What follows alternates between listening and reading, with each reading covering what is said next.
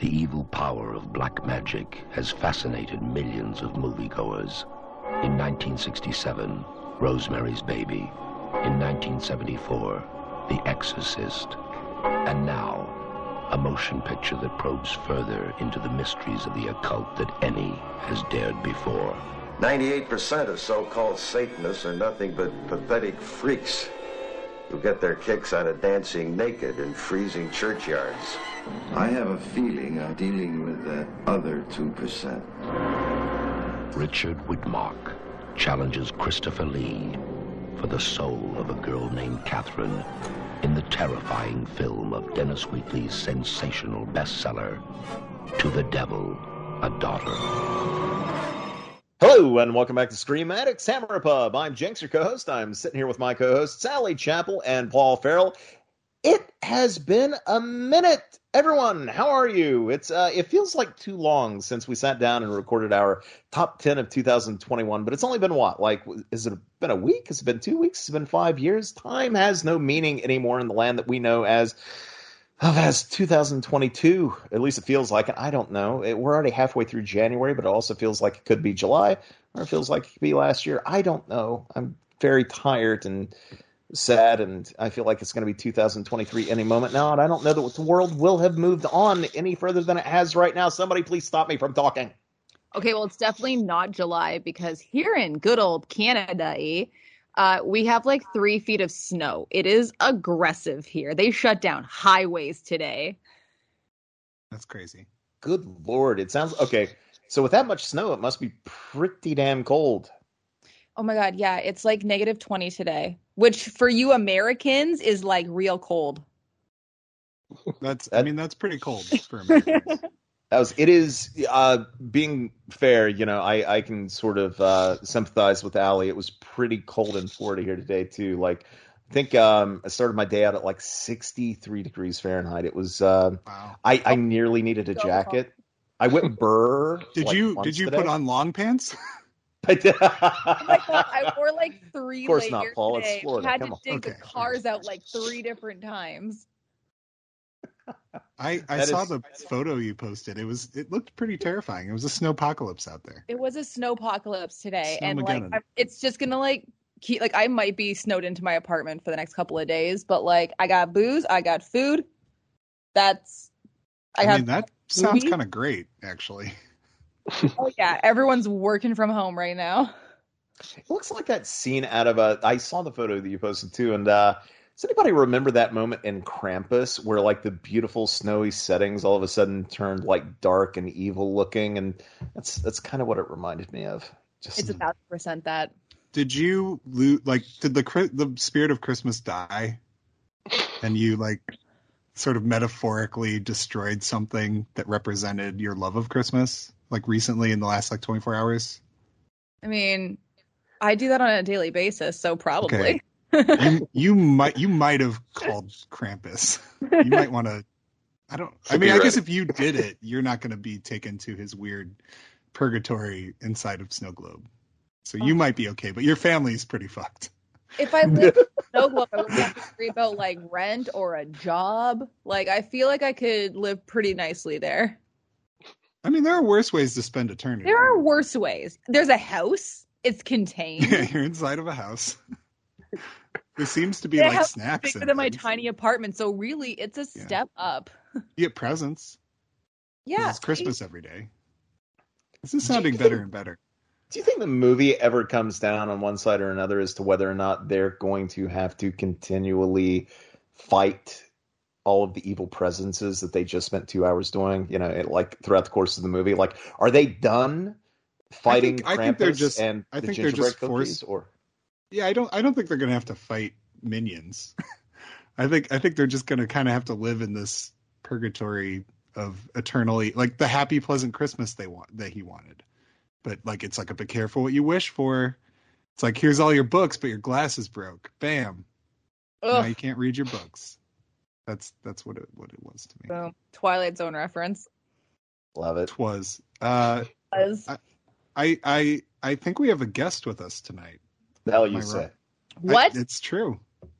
Yeah, the rumors are true. There's been rumors swirling for weeks approaching this episode. It's all over the internet. There's whispers in the walls, as they say. That's the thing people say. And the rumors are true. We are joined by a highly anticipated guest, one that I have known for many years, a true gentleman and a scholar, and a blood relative of myself. We've expanded the amount of relatives of mine that have been on the show with the introduction of Neil Farrell, my brother. Neil, welcome. Woo! Hi, thank you for having me. Thank you for being here, sir. We're all very excited. I am very excited. I've been brushing up on my my Hammer movies in anticipation of this. Mm-hmm. And Neil, can I ask you a question? Yeah. Does it concern you at all that part of Paul's introduction for you, like he took great pains to note that you're a blood relative, like that makes it sound like you're going to wind up being some sort of Wicker Manny sacrifice by the end of the yeah. Don't jump ahead. I might have plugged that based on the movie we're about to watch. There's some weird shit's gonna go down at the end of this. Is all I'm saying. I did take a special notice of that, and I was like, "That's a weird thing to say." Do you have a sharp instrument near you? Because there is sort of a game we're gonna play later. Yeah, it's called Hide the Soul. Silver brush of some sort. I don't know. Yeah, Better to stab you in the face with. I'll track one down. I texted you some Latin earlier. I'm going to need you to read that, but not yet. We'll get. You can stand inside of a pentagram. Yeah. I don't know why I have that on the floor, but I do. Yeah. Doesn't everybody? That's what I thought. I was told to draw it. I drew it, and later we're going to read some Latin. It'll be great. That's why I appreciate about him. He follows direction well, and we're going to stop just really shy of having you bear a child and then kill you with an old. Well, so wait, is this becoming like a junior situation? Is this like are you the Danny DeVito to his Arnold Schwarzenegger and Junior? Well, who doesn't want to be Danny DeVito? Schwarzenegger's accent in that movie. What was going on there? That's a perfect movie. But I digress. I mean, it's better than the Dexter finale. Anyway, moving on. I'm very excited about today's Paul is banking the fuck yous for later. Like he's like loading those things up in his sack. Like just pass them along to me like a gift. Oh. Gonna start throwing them out at random, firing them. I do it out of love. All right. So, as with every episode, we are going to go around the table here, and I don't know why I always imagine that we're sitting at a table. Fuck it, go with me. We're already this far into the game. We've made it to the last old school Hammer horror film. So, you know what? Let's just all imagine we're sitting around the table, and we're going to talk about some recent horror watches. And Neil, because you are our guest, you get to go first. Pick a horror movie you've seen recently that you would like to let our listeners know about. Well, since I was coming on the Hammer Pub, I figured I should watch a little Hammer, and I just watched the Hammer Phantom of the Opera. Oh, that's a good one, sir. Fantastic. And that reminds me, I wanted to ask you, I'm so sorry, I'm a bad host. I wanted to ask right at the outset, what is your relationship to Hammer? Like, obviously, your brother's been on this podcast. I'm sure he's yapped about it a bit. Like, how do you feel about Hammer horror overall, and what is your experience with it? Well, in general, it's kind of a blind spot for me. I really hadn't dug too much into it. I had seen one or two of the Draculas, I believe. And oddly enough, not the first one, because that was another recent one I might mention on the next. But I really hadn't seen much. And then once Paul started doing this podcast, I listened to a couple episodes and thought, I should check some of this out. So I've slowly been expanding my Hammer knowledge and what I've seen. And I'm still very, very early into what I've seen, but what I've seen I like. Rock on. Good deal. Now, so you just watched The Phantom of the Opera. Paul and I talked about that. My God, I think a little over a year ago. And we both dug it. What did you think of it? I loved it. That's probably my favorite of the the classic Universal titles. So I was really interested to check it out, and I really liked some of the changes they did. By kind of not making it about romance and just making it about this guy cared so much about his art, and he took the girl is the best person to perform it. That's why he wanted her. I thought that was a really interesting change. And then having his, lackey was as kind of the mute guy that just lives in the sewer was kind of an interesting choice. But yeah, in general, I just loved it. I thought the bad guy was phenomenal. It was popped up in a couple other Hammers that I've seen.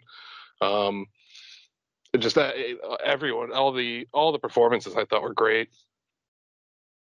Yeah, it's a fantastic movie. I gotta ask, okay, so now you've seen the Herbert Lom one. You mentioned that you like the Universals. Where does it rank for you when it comes to Lon Chaney, Claude Rains, and Herbert Lom? Where's the Lom rank for you? He's high. I really liked it. Chaney's, he's classic, but out of all the Phantoms that I've seen, I also just recently, not to change it, I just recently watched Phantom of the Paradise as well. And boy, was that something. But I tend to like the more over the top, kind of lean into the crazy. I really like the when the performers do that. So I really enjoyed this one. Have you seen either Paul Alley, help me out here. Was it 1989, the Robert Englund one? Yep. Yeah. Yeah. Yeah. Oh my I have God, not seen that movie. one. That's the next one on my list because Okay, I'm very excited for that. And it's a Dwight H. Little joint. It's yeah, Mr. Halloween 4. Yeah. So what you have to do the double feature that I did as a child when my local pay-per-view station ran them as a double feature. Watch the 1989 Phantom of the Opera with Robert Englund, and immediately follow it up with Phantom of the Mall, Eric's Revenge. Oh, that would be good. Keep some. Hey Neil, I have both of those hand. on Blu-ray, so next time we're together, we could do that. That'd be cool. I'd be into that. You guys have to take photos or videos or something and let me know how that goes. Yeah, because I have the Scream Factory of the Phantom of the Opera, and I just got that Arrow set for Eric's Revenge. And both of those movies rock, man. They're so great. They really do. Awesome. Yeah, I can't wait to check those out. Rock on. Allie, how about you? What have you seen recently? Well, I mean, there's a big part of me that wants to be like, oh, so I watched this super nice, crisp, clear 16mm print of Lady Frankenstein. But now that you've said that, you can't not talk about that. Oh my God, I mean, yeah, that's truly it was so beautiful. It's a very nice print. My partner collects 16mm prints, and he just lucked out and came into a very large collection.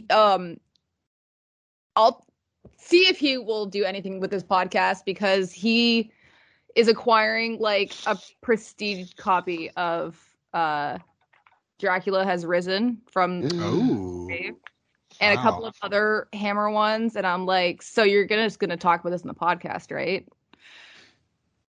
And he will, because I will make him. But I almost feel bad because he has now missed old school Hammer, and we're moving into new Hammer territory after this episode. Yeah, and he hates new Hammer. Actually, I can't say that way. I don't know. I'm sure he could come on for one of our post, because we're going to do the post Hammer discussions where we talk about Hammer comedies, which I'm really excited about that one. Oh my God, I'm really excited about Hammer. Yeah, Hammer. He could come on for one of those, or even maybe our top 10 episode. Oh yeah, he would have a top 10 if I asked him right now. But yeah, it was a beautiful print. It's nice, crisp, clear, fully colored. It was stunning and gorgeous. I don't know if you guys have seen Lady Frankenstein. I feel like I've drunkenly yelled about it on the podcast, but it's basically Frankenstein's daughter comes back and is I'm now a surgeon too, and you need to stop treating me like a child. And he's like, no, you're still a child. You can't see me reanimate this human. And then he reanimates it, things go wrong, and then he dies. And she's like, you know what? I'm going to do this better, but I want to do it with my father's partner, who I want to also marry and have sex with, but I think you're ugly. So I want to take your brain, put it in this really good looking dude who I totally want to fuck, and he's so stupid. And that's going to be the Frankenstein that I have sex with. So sexy guy with your smart brain, and boom. And that's the whole story. And I mean, that's truly the dream. But I mean, you sold me on it. I want to watch it. Is this on DVD, Blu-ray? What's going on here? What's the deal? I think it's a part of that whole Shout Factory thing. 'Cause Shout's the one or Scream Factory, who has done all of the like Hammer releases, right?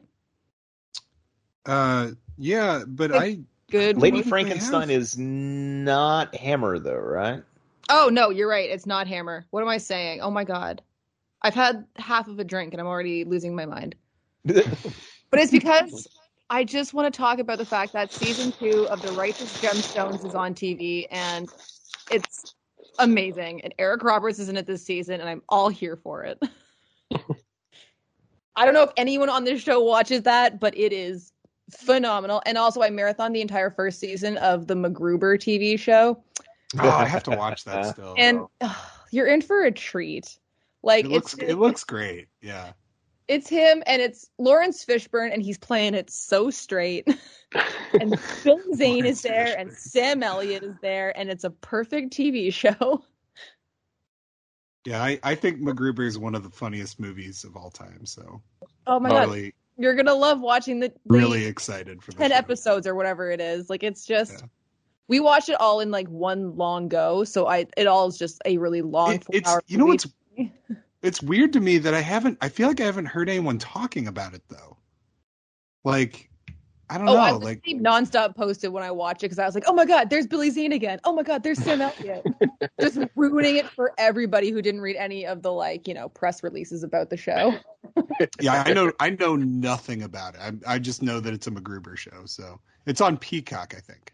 It is on Peacock. And I also think it's something we get here in Canada, but also we got it the old-fashioned way through the internet. Wink. Wink, wink. Got it. When you said old-fashioned way, I immediately thought Stork for some reason, but then I realized that didn't make any sense. So the Stork was a baby. You season 1 of MacGruber. Oh my god, that's better than the baby. Does way more for me than a child. It's true. Okay, so you all will be interested to know, I don't know if you will be or not, but I mean, hear me out. The Blu-ray for Lady Frankenstein, unfortunately, is an import. However, if you so choose, there is a DVD that Roger Corman's Cult Classics put out.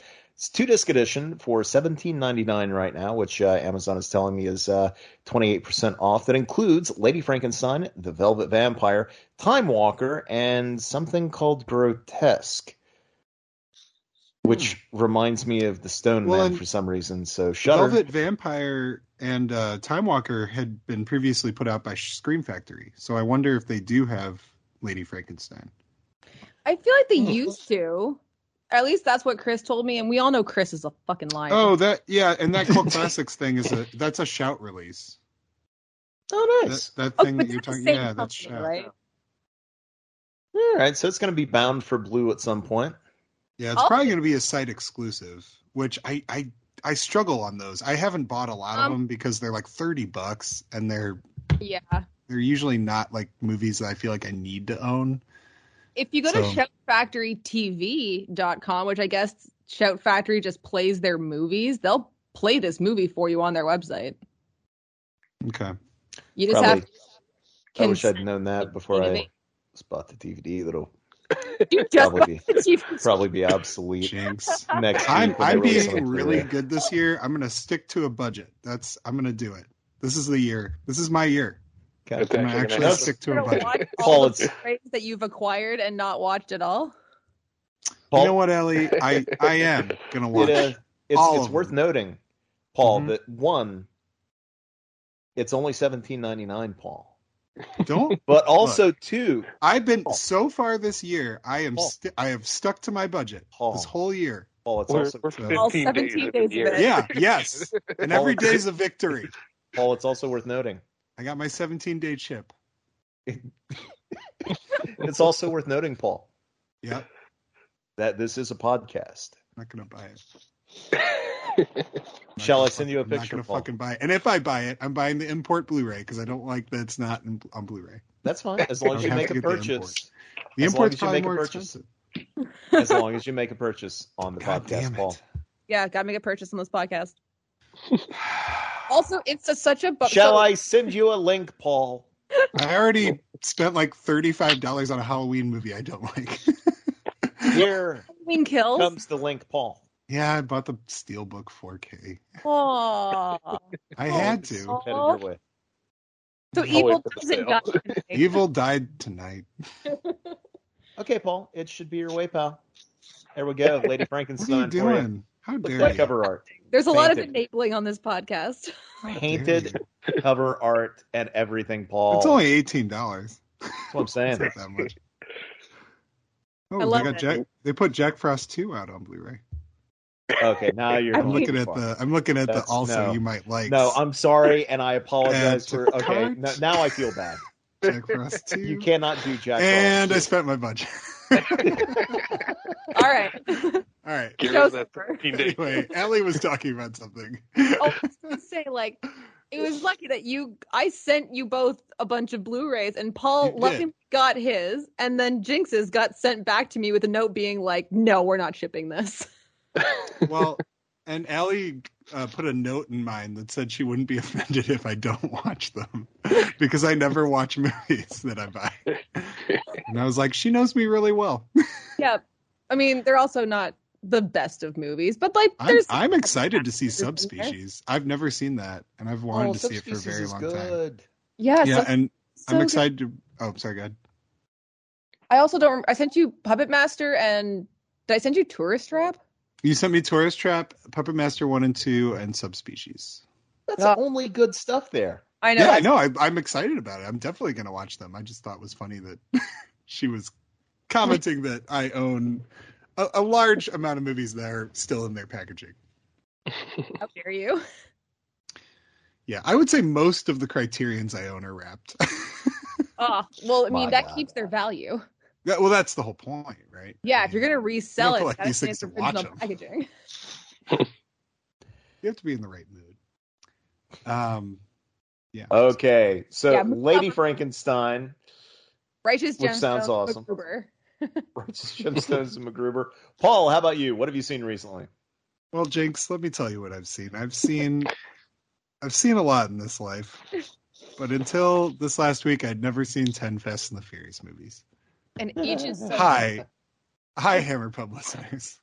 I know you tuned in for horror, but welcome to my sub podcast that is now a part of this podcast. It's called Paul's Fast and the Fury Cast, and more like Fast and Curious. Am I right? yeah, exactly. Ayo. And in today's episode, we're going to talk about all 10 movies at length. No, we're not. Honestly, Yeah, I watched. That was my big thing. Every year in January, I watch a big Hollywood franchise I've never seen. And this year, I watched Fast and the Furious because Jinx and Allie made a big deal about it and said I should watch them. So I did it.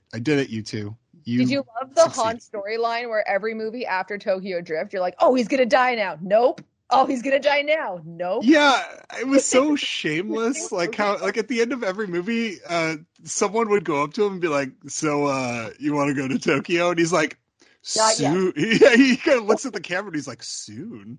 I think maybe I will go. Oop, not yet. Like it's like, One it was day. so shameless about Oh it. my god, yeah. Or Um, Michelle Rodriguez's retcon and how she's not actually dead. Oh my god, yeah. And I even told Jinx, like when I was watching that movie, I was like, "She's not fucking dead." He's like, "No, she really died. She really died." I was like, "No, she's dead." You didn't see her die on screen. It's so stupid. But no, it is like a shamelessly obvious kind of soap opera, but made with like $40 billion. it's Days of Our Lives, but it has like, you know, Would it the be like Independence Day budget. it'd be like It's just quarter so weird. miles of our lives? Yeah, it's all the quarter miles of our lives. Vin Diesel has to be, and look, I've liked him in things. I really have. He's great. He's got to be one of the worst actors I've ever seen continuously show up in successful films. Like, he is easily the worst part of these movies, and yet he's the face of them. But I think it also it's sort of charming how bad he is. Like he's so bad that it comes across as being kind of cute. Like, oh, look how hard he's trying. Look at him thinking he's being a good actor there. It's just kind of adorable. But the problem becomes when the movies actually get good is I love Tokyo Drift, but it's because it has nothing to do with the other movies. It's great because it's just a good movie that's independent of that franchise. And then later the franchise is like, oh shit, the best movie in our franchise. This has nothing to do with our franchise. We gotta go to extreme lengths to make that movie a part of our franchise. And it does. And that's what like 4 movies work to do. And it's fun that it does it. Like I had a really good time. And then they just bring in better action actors as it goes along. Like, oh, well, let's get The Rock. Let's get Jason Statham. Let's get people who actually have charisma. Let's get people who know how to act and that can carry a scene and that have screen presence. How maybe that'll help our bad action movies. And it does. It really, really does. But the problem becomes then we get a taste of that for like 3 or 4 movies. And those movies are great. Those are the best ones. And then Paul Walker dies. He goes and dies, which is sad. And that's a thing. And Seven handles that really well. I do think Seven, I got to give it credit. Seven actually does some interesting emotional things with Paul Walker. And the fact that they managed to make a movie that like works without him is really impressive. And I wasn't annoyed by the CGI stuff. I found it more of like a tribute type of thing, which was kind of present in that new Ghostbusters as well, but we'll talk about that later. But yeah, I mean, but then when you go to like 8 and 9, I don't know, man. Fast and the Furious 8 and 9 are they just don't work.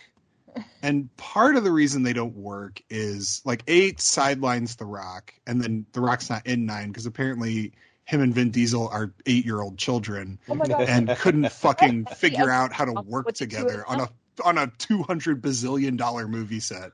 They couldn't possibly get along because life's way too hard for them. No, they're so macho that like there's a whole thing where they have to throw an equal amount of punches, and neither of them are allowed to win the fight. The fight just has to end. Can I just say that sounds like it should just be a plot in a Fast and the Furious movie, because that's the kind of bullshit that these movies concern themselves with. They literally, like, when they introduce Michelle Rodriguez after being dead, she has amnesia and can't remember them. And that's why she's a bad guy now. And they fucking do the amnesia storyline. I'm like, you gotta be kidding me. I was like, 24 did this better.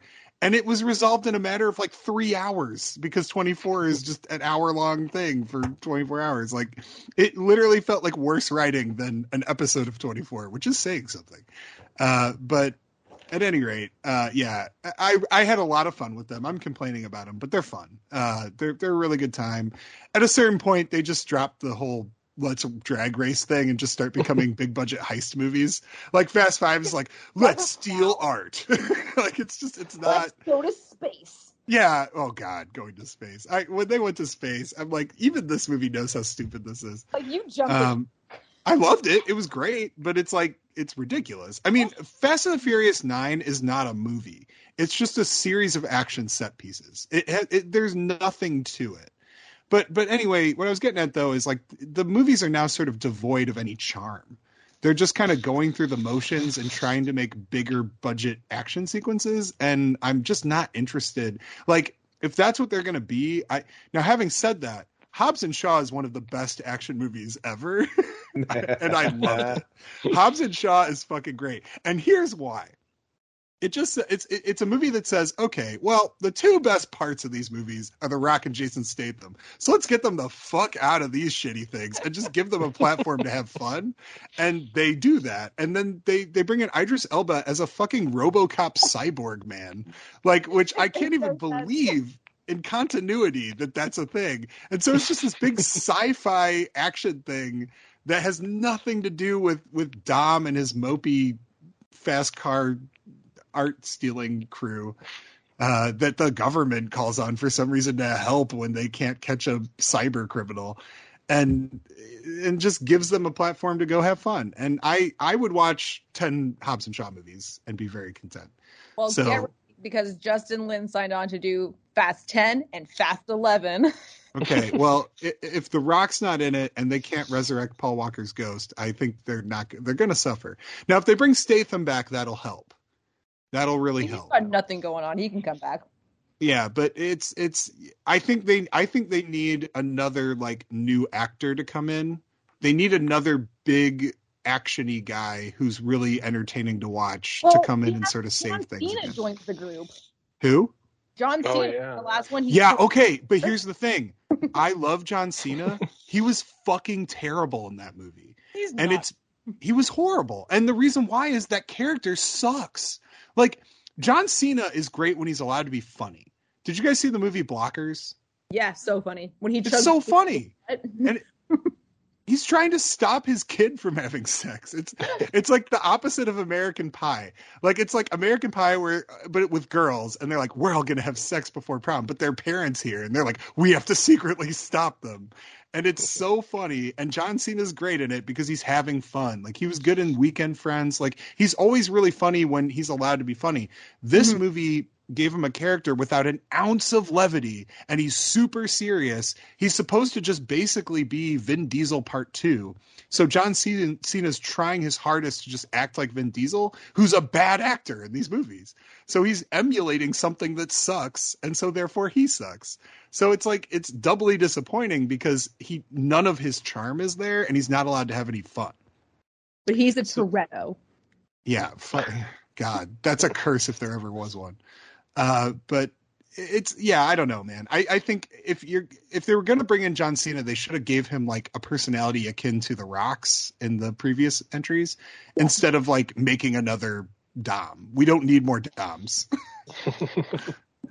Oh, that franchise is it's like a chef's kiss. The best parts are Vin Diesel getting married in his wife beater, like in that sexy tank top that he always wears. Yeah, and using like his dead father's cross necklace instead of a wedding ring. But also, he says in another movie that Letty gave him that necklace and it cost $6. So who knows where it comes from? Yeah, well, the best part of Fast 9 was the 80s Universal logo and opening music.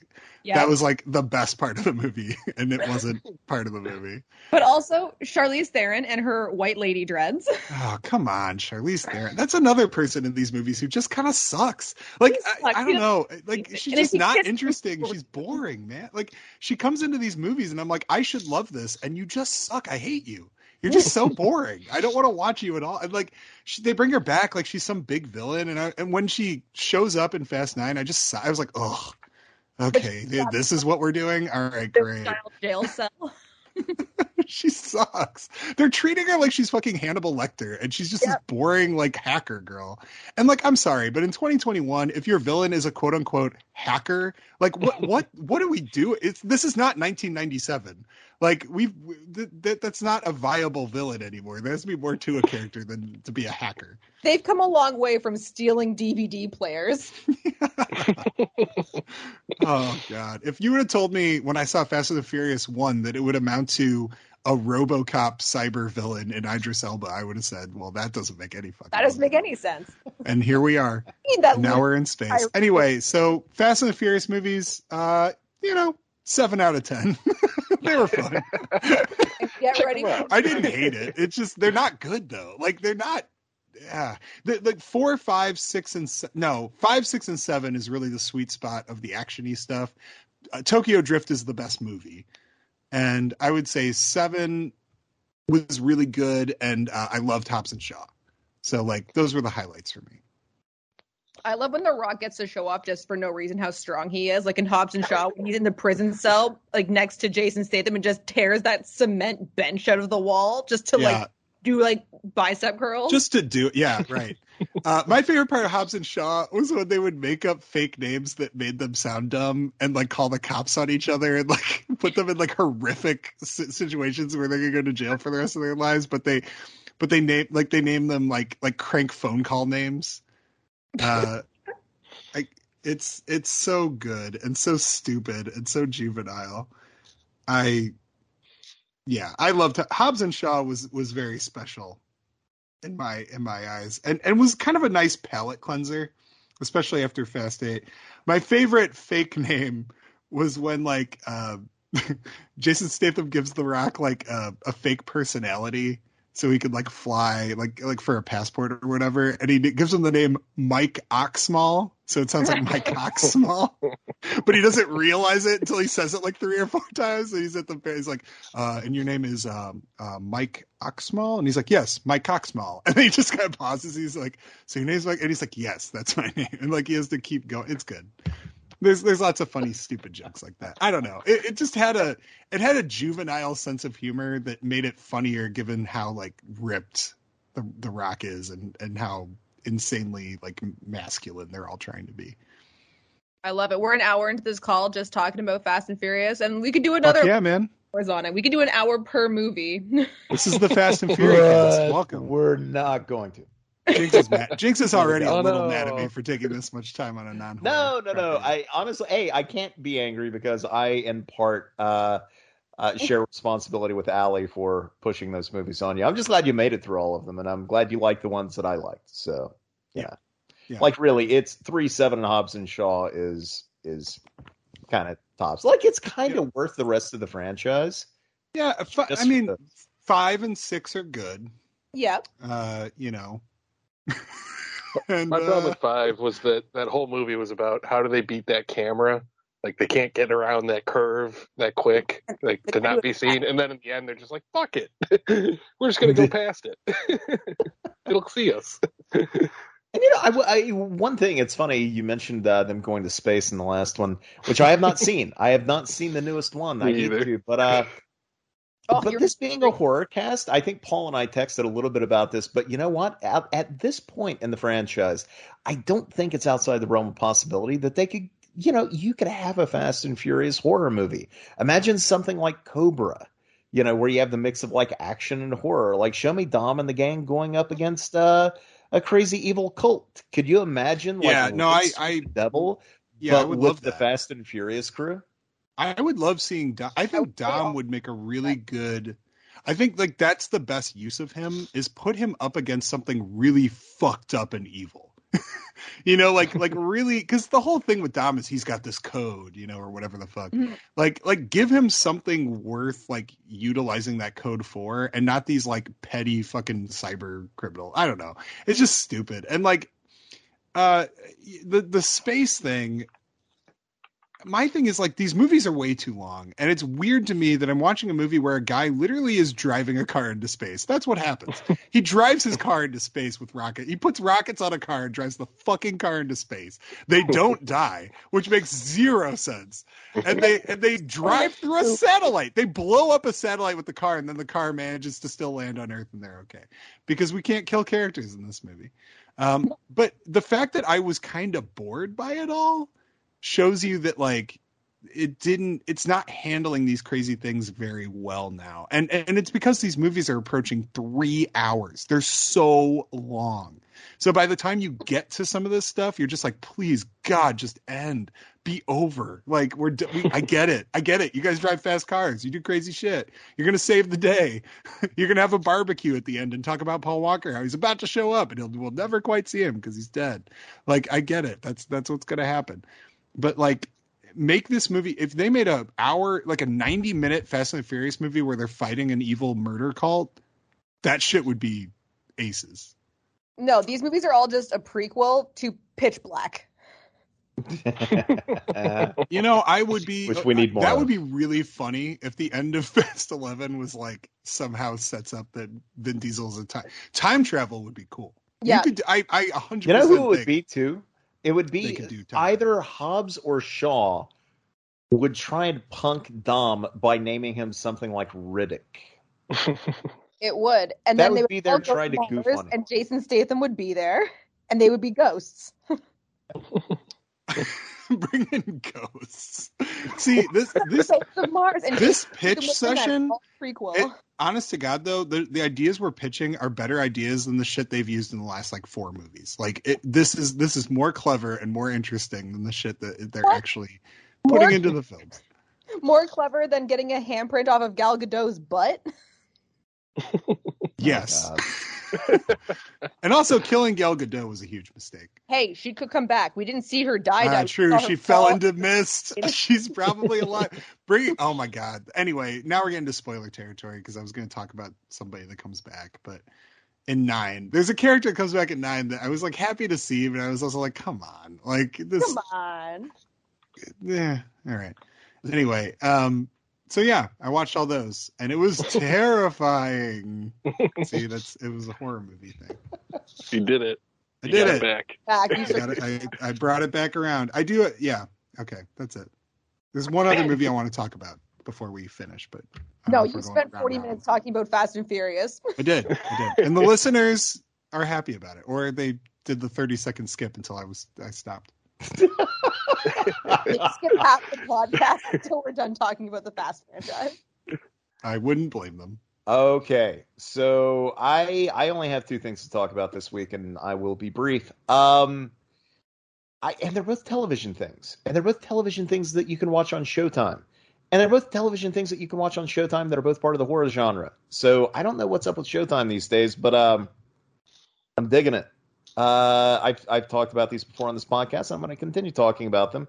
Although I guess this will be the last week until at least the new seasons come up, because I am talking the season finales of both Dexter New Blood and Yellow Jackets.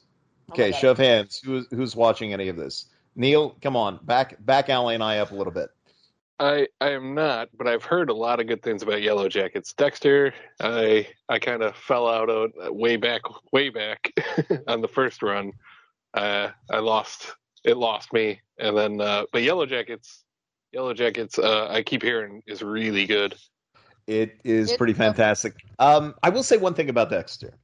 I want to say way more than one thing about Dexter, but one thing I will say about Dexter is this: even if you didn't keep up with the show, like even if you dropped out at some point, like Dexter New Blood is totally like a sequel to that show. It definitely references multiple things throughout the course of the entire run, but it does so in a way that it's a good jumping on point for viewers. So if you're already kind of familiar with the character and what he does, like the show will catch you up, and in a pretty fun kind of like organic way too, where it's just kind of like, oh, that must have happened, and oh, okay, I get it. So this is blah blah blah.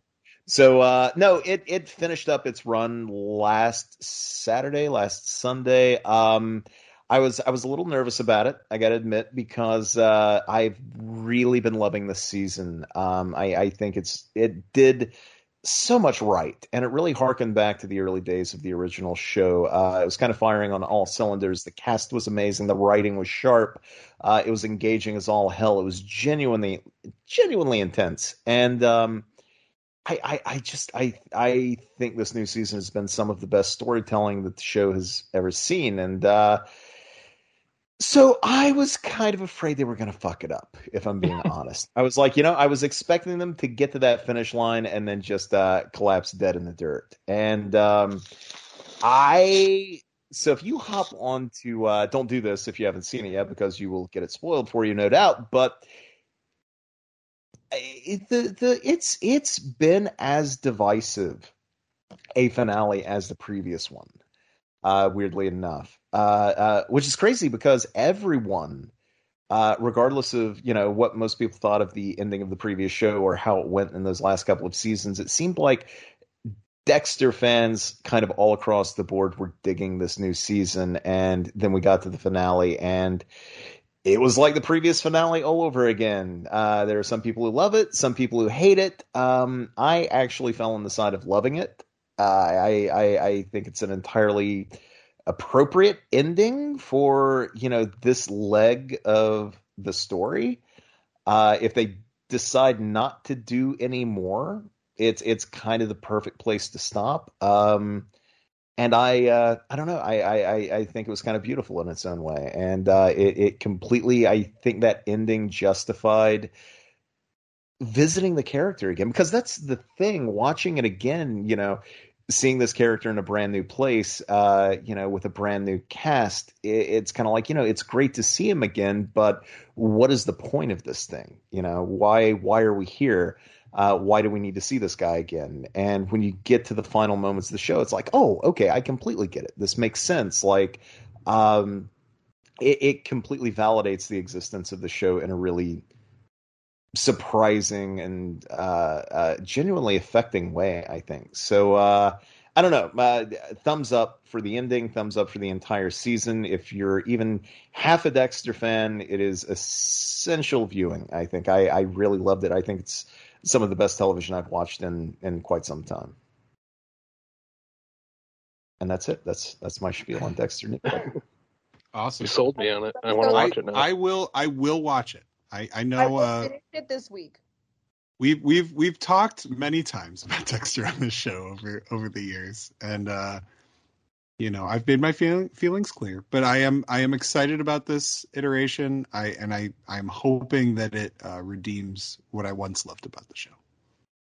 I honestly, and you and I have we've come to blows over the show before, but honestly, with your concerns, with your issues with the previous show, Mm-hmm. I honestly think you will really dig the new one. I really do. Okay. All right. Ooh, well. I will watch it. Okay. And Allie, you said you are close to the ending too, right? I'm a couple episodes behind, but I'm gonna get there. Okay. If it tells you anything, a friend of mine was just texting before we began recording, and she just watched the finale, and she hates me now for ever recommending the show in the first place. So again, just all across the board reactions to this show. So it goes.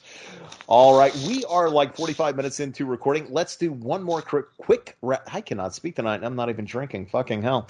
Let's do one more quick round around the table. Neil, what else have you seen recently? The only other thing worth mentioning would probably be I rewatched The Thing and the prequel. And then I also watched for the first time the original The Thing from Another World. Ooh, what did you think? Ooh, I really liked it. I thought it was really interesting, just to see, as much as I don't like the prequel, it was interesting to see like what was taken from The Thing from Another World and done with the prequel, and what was taken and done with Carpenter's. It seemed like both movies kind of took from that one. Especially the prequel took a lot from it, obviously. But The Thing from Another World, I was really into. Obviously, the Carpenter one is a classic for all that. Everyone knows it and loves it, and it's great, and you can't beat it. The prequel, less said the better. The thing that annoys the hell out of me about the prequel more than anything isn't the fact that it was kind of a retread of the Carpenter movie pretending to be a prequel. Yeah, it really is. It wasn't the fact that the characters were kind of bland outside of like Mary Elizabeth. How have I forgotten her name? Mary Elizabeth Winstead. Okay, Mary Elizabeth Winstead. Why? I'm so sorry, Mary, if you're out there listening. Yes. No, it's the fact that it, I believe, unwittingly retconned the ending to Carpenter's film, and I didn't realize this. Now I'm going to go ahead and run both movies for you. The big deal in the prequel movie, their version of the bleeding into a petri dish and heating it up with wire to see who the thing is metal, right? Mm-hmm. Like the thing cannot replicate metal. Metal cannot be a part of it. Piercings or fillings in their teeth, so on and so forth. That's one way they can check to see, blah, blah, blah. And of course, Joel Edgerton, I think, that's how she finds him out at the end of it. He doesn't have was it an earring, I think? Yeah. So, yeah. So the big question. Good teeth. The big question at the end of the Carpenter movie is, who is the Thing? Are either of them the Thing? Is the Thing still out there? Is it is it Kurt Russell? Is it Keith David? Like who is it? And clearly, like it's Childs, right? Like that character, it's not MacReady. We've stuck through the entire movie with MacReady all the way until that ending. So clearly, Childs, as he approaches him, is probably the thing. And what does that mean? Except if you now look at the prequel as being canon, when you watch the ending to the Carpenter movie, you'll notice that Childs is wearing an earring. And I don't like knowing an answer to that question. You know what I mean? But couldn't he have just replicated the hole where the earring would be and then taken the earring from the real Childs? If you're the Thing, do you bother doing that? I don't know. Well, I guess that thing might have done. He might have. I don't know. And that would bug me on a completely different level, imagining the Thing accessorizing. Didn't Dean Cundey also say like that the way they shot people who were the Thing, there was like a spark of light in people's eyes if they were human, and if they weren't, that light wasn't there, and that was like a very specific creative choice. He said that, but not that Carpenter's ever very talkative about his movies, but Carpenter has kind of never really agreed with that from what I've read. Sure.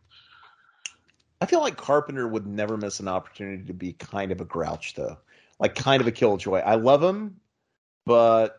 Well, he always, anytime he talks, like every interview I've ever read with him about the Thing, like anytime anybody asks him a question, he's like, I don't know. Yeah, we just came up with something. It's always like one word answers or one sentence answers, and it's always very dismissive.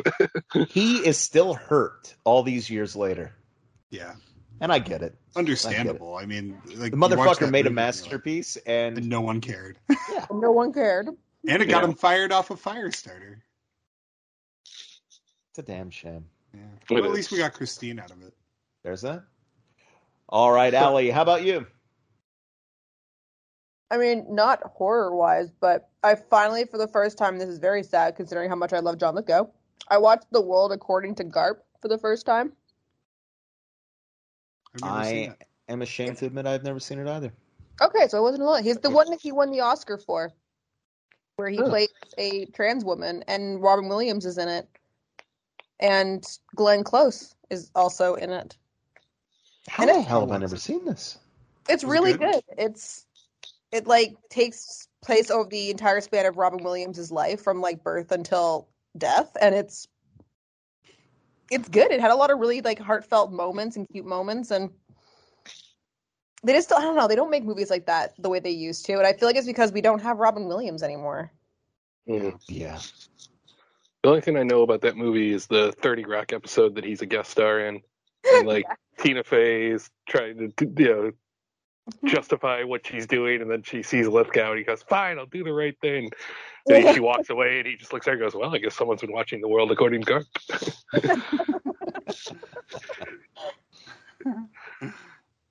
Solid. I'll have to see it. No, it's really good. And then I watched a bunch of like garbage Lifetime movies because they're fun. And then I watched the entire third season of Tacoma FD. I watched a lot of TV that had nothing to do with horror this week. Love it.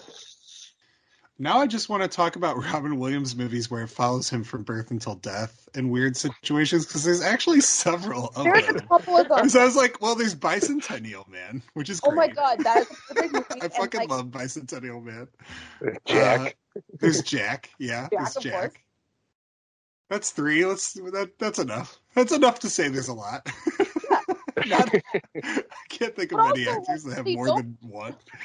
They don't make movies like Jack anymore. I guess Benjamin Button. But he was born... Yeah, you know what?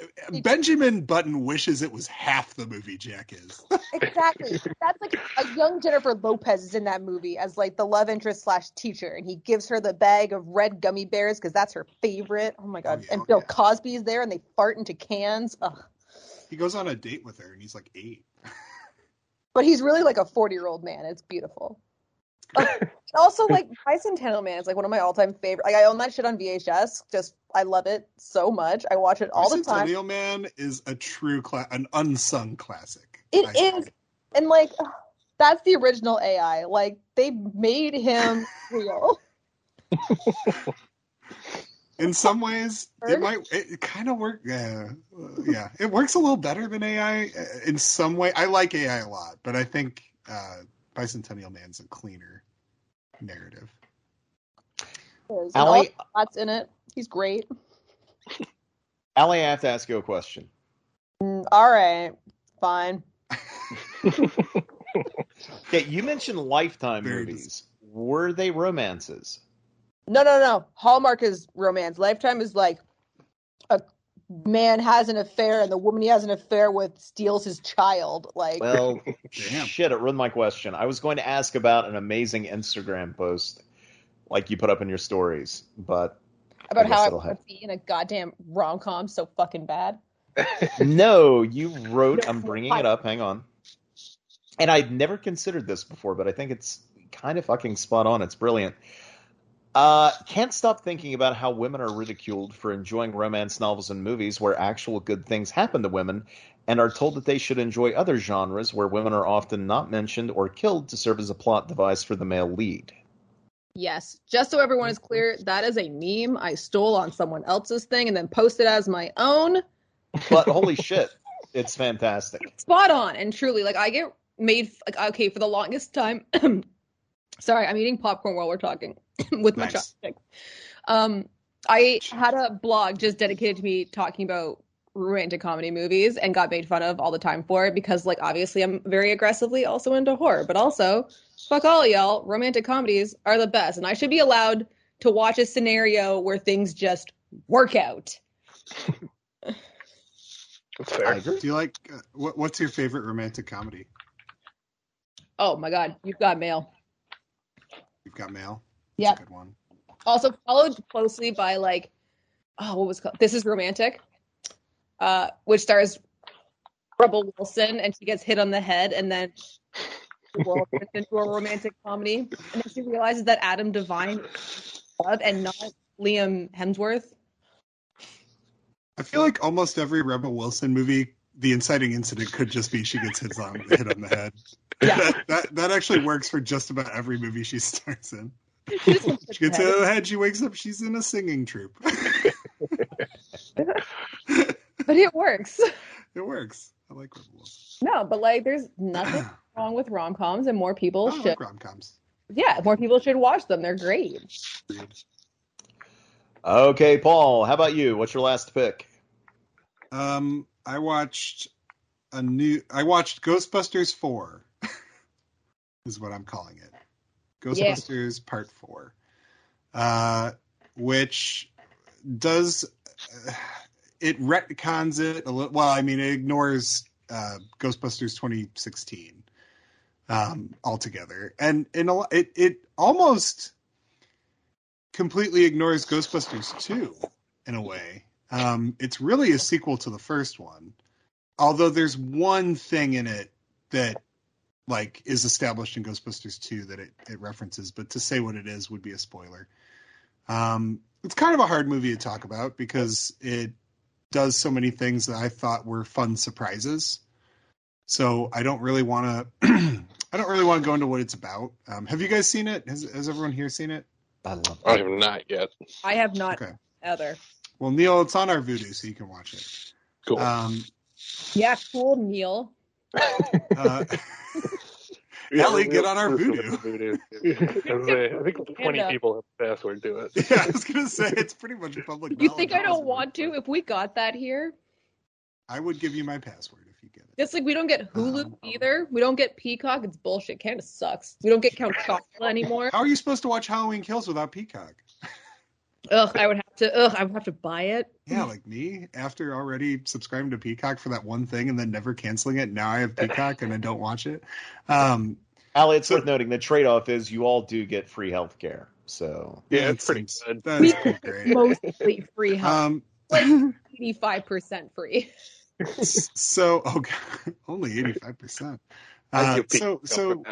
Yeah, my thing with the new Ghostbusters is, why is it that it feels like the Ghostbusters franchise is like the most controversial franchise now? It's like everybody has an opinion on it, and the opinion's very strong. It's like kind of a love it or hate it situation.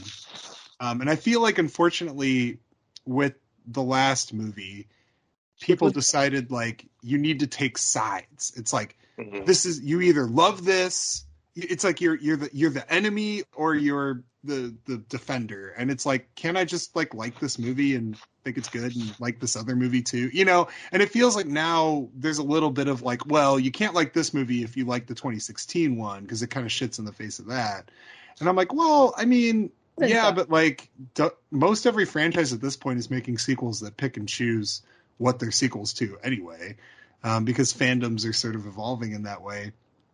And like the final piece of it, and I've had this conversation many times before in this podcast, so I won't go deep into it, but I'm really sick of people saying like fan service like it's a bad thing.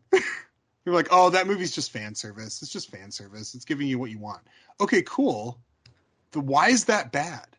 Like, if I'm a fan of something and I want more of it, why is it bad to give me that? I think that's good. I think that's kind of what I want. Now, yeah, you want new things sometimes. You want, you know, new experimentations. But sometimes it feels good to see something that's reminiscent of something you loved a long time ago. And it's cool to see that alive and well and be sort of handed to a new generation and be reminded of such things.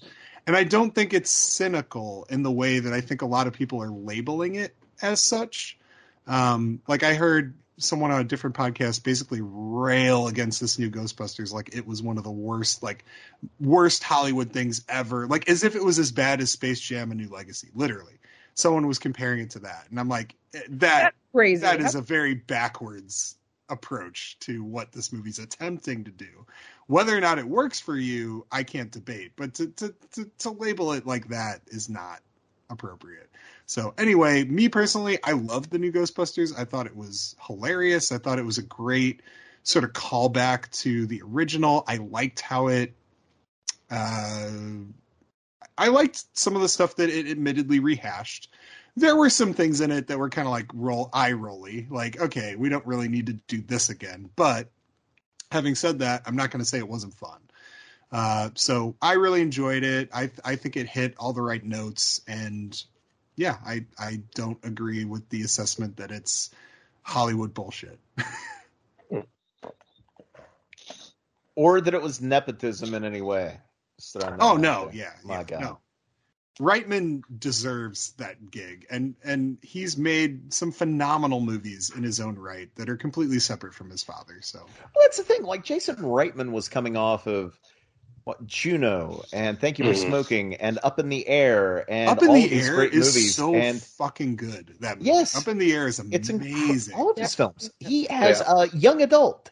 That man's Young Adult's filmography really good. is absolutely incredible. I forgot about Young Adult. Yeah, and so you have him coming off of those movies, and you have Ghostbusters coming. And keep in mind, I did like them, but Ghostbusters is coming off of Ghostbusters 2 and Ghostbusters 2016. And we talked about this before on the podcast, but like the Ghostbusters franchise needed Reitman more than Reitman needed the Ghostbusters franchise. So to say that it was like just, you know, pure nepotism, like it's what the fuck, you know, it's why not give that guy the gig?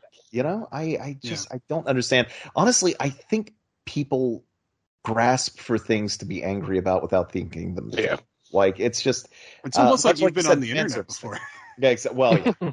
It's like the fan service thing. You know, I don't think people understand why it was worth being angry about something in the first place. Yeah, if you want to slight fan service being employed in place of, say, good storytelling, you know, if you have a movie that exists solely as a crutch for fan service, then yeah, fan service is a bad thing. But somehow that is equaled, you know, in some people's minds as, okay, fan service is always bad no matter what. And it's like, no.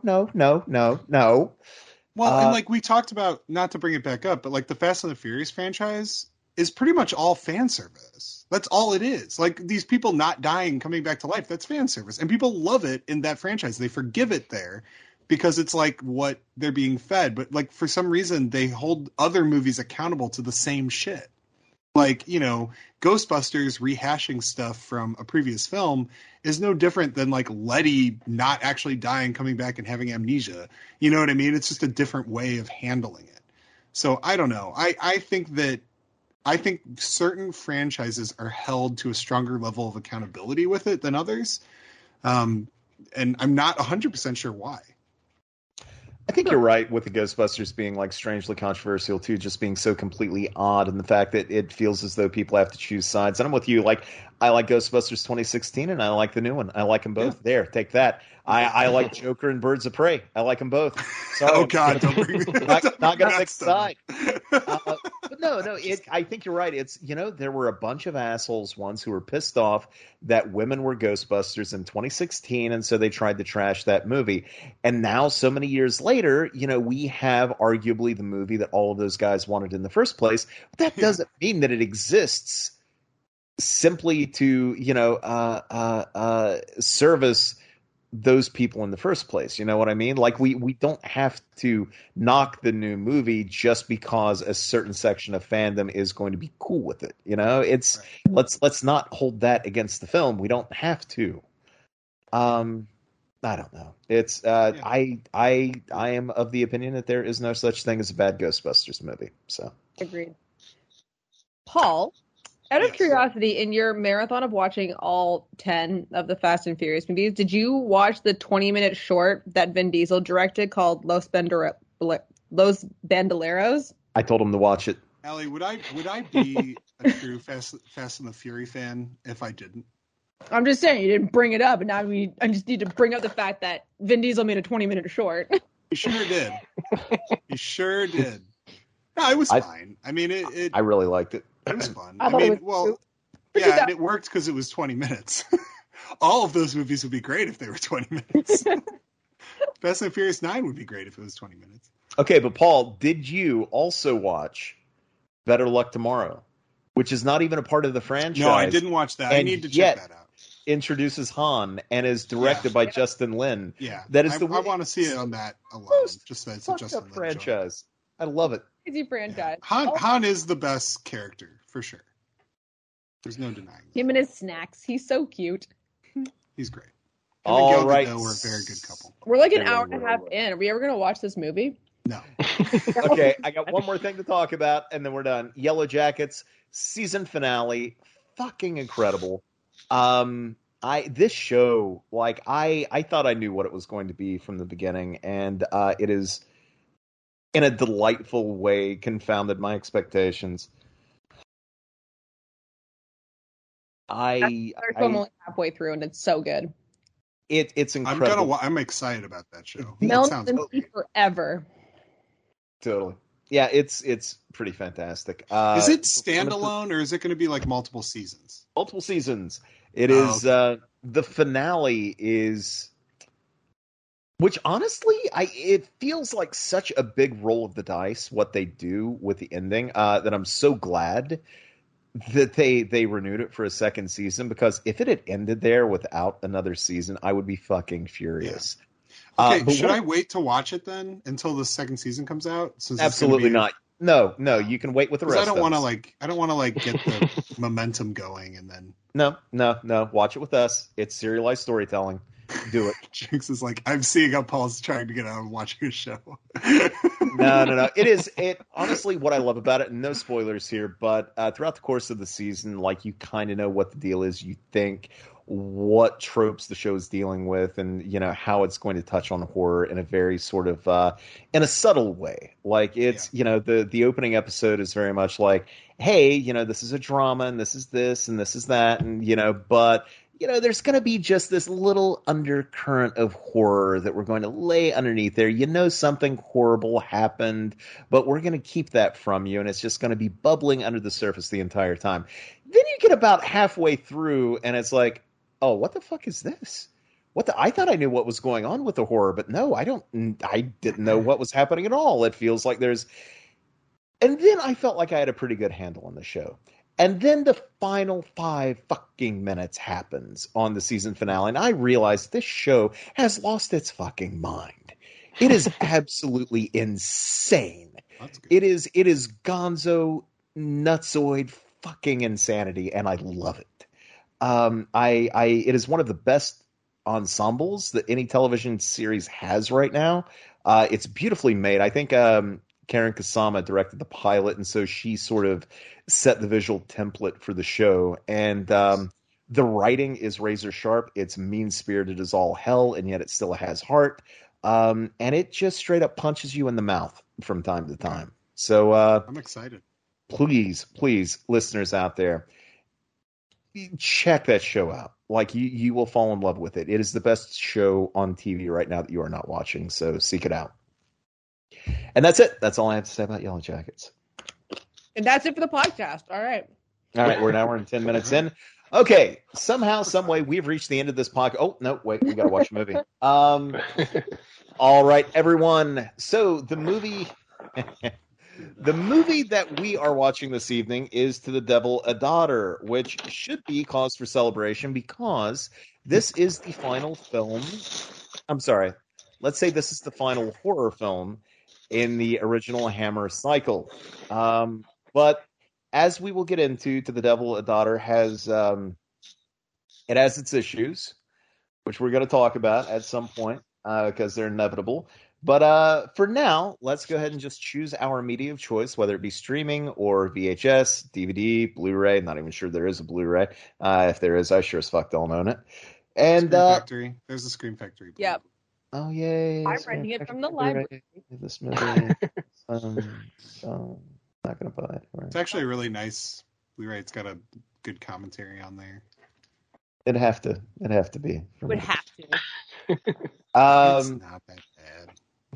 No, here's the thing. It's on rewatch, half watch, whatever the hell. Yeah, I found it to be a better made movie than I remembered, but it is what it is. Let's go ahead and cue it up to the opening frames of the film proper. Depending on what print you're working with, you may have to skip past that really pretty and hypnotic. Is this Studio Canal? Yeah, Studio Canal opening. Yeah. Where's my remote control? There it is. Okay. It's going to be really loud otherwise. At least volume. I know. I'm like, hey, so I recently changed my whole place around. So now my bedroom is a studio and my living room is my bedroom. But it also means I've lost a couple of things. Okay, I'm watching the Studio Canal logo flip by, and I'm just wondering, has anybody here ever watched this high? Because I mean, what haven't I watched high? Okay, fair enough. I think Allie's high right now. I honestly, I keep debating if I should smoke a little bit on this podcast, and I'm like, no, I'm going to get weird about it, and then I'm not going to talk, or I'm going to say something just weird and quiet, I'll just mumble something. And now you have to. Allie, please. you need to do this now. This sounds great.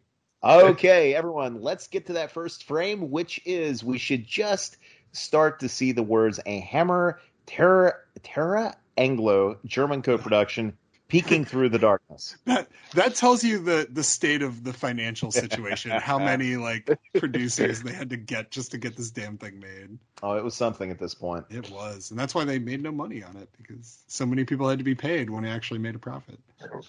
All right, everyone. Now that we have gotten to that point, listeners out there as well, let's go ahead and press play in 5, 4, 3, 2, 1, and play. And I'll say that again and try not to mangle it. A Hammer Terra Anglo German co-production starring Richard Widmark, Christopher Lee. It's a pretty beautiful You didn't narrate this whole first shot, by the way. Stasia Kinski as Catherine. The Devil a Daughter. That quite a bit. Oh, now I've turned it down too much. How did So they what do get we... it? Oh, go ahead. Neil, I want to ask you a question. Yeah. Had you ever seen this film before this, prepping for this podcast? No, this was a first-time watch. Cool. So, okay, well, we'll get into it later. I'm curious to see what your thoughts were. Thumbs up, thumbs down. Why did I decide to choose this movie for the podcast? Just thoughts like that. Well, yeah, I was going to say, it was interesting going into it. And I'll say this, I'm not usually a big... religious horror kind of guy. I've seen the classics, Exorcist and Prince of Darkness and all that. But seeing this was kind of different for you, and a lot of it I really liked. Some of it didn't work for me, but most of it, overall, was definitely a thumbs up. Good. I'm glad to hear. I'm glad it wasn't a waste then. I would feel bad if your first experience with the podcast were kind of I don't know, this one? And here's the thing. This is a really, really interesting movie in Hammer's filmography. Well, one, because it's last. This is the dying cry of Hammer as a horror studio. They made like a couple movies after this, but no more straight horror. But this was them finally trying to make something that they considered modern. And it's very apparent in the visuals. There's a weird sort of like immediacy to a lot of the shots, especially the exteriors, the shot on location stuff, which was kind of unheard of for Hammer. But it was a direct reaction to The Exorcist. That's what it felt like to me, especially. Yeah, they were trying to take what The Exorcist did and put it into the guise of sort of Hammer's Gothicism. Mm-hmm. And that's why Christopher Lee's in it. Funny enough, the person they wanted to direct it was Ken Russell. Ooh, that was so good. Would have made perfect sense. And again, that was a reaction to The Devils. But they couldn't work out the timeline with him and things like that. So they ended up getting a guy that had made a movie for them previously. And that's why we have Peter Sykes. But no, I think there's a lot in this movie that shows Hammer's viability as a studio, and that there was more that they could have offered even to modern horror at that time. And we should also note right at the start that this was their most profitable film of the whole of the 1970s. Wow. It did really well. It outperformed all of the Draculas. It outperformed the Frankenstein that was in there, Captain Kronos, all that stuff. This made money where those other movies really didn't. But they had so many other investors because they had no money at this point, especially the German investors, that the bulk of the profits were sapped, and they got so little that it wasn't enough to recoup their losses. Yeah, they were kind of scraping the bottom of the barrel when it came to their financing at this point in the company's career. And you're right, like it is, this movie is a direct reaction to The Exorcist. In the Hearn Barnes book I always reference, The Hammer Story, it was noted that Michael Carreras had reportedly told the initial Devil screenwriter, John Peacock, he showed him The Exorcist and afterwards said that, I'm hearing Christopher Lee somewhere. He's out there. No. Peacock was apparently told by Carreras that this is the way that Hammer should go now. It's got to become much more like this, basically referencing The Exorcist. And this is something that Paul and I have tracked over the course of, like, from the very beginning of the podcast, that, Hammer was kind of on top for a while, but once, more modern horrors started to eke into the marketplace, Hammer became a bit old hat. And so I think this movie, maybe more than any other movie in their filmography, definitely shows them trying to break away from what they had done before and, go modern, but it still feels like Hammer in many ways too. So I don't know. I think the movie is fascinating for that in a way. I think in a way maybe it's kind of fitting then that this is kind of the last horror film that they did during the old school era because because they were trying to finally break away from what they'd done before, and it was kind of sounding the death knell for them. I think there's something kind of weirdly correct about that, if that makes sense. I don't know, but.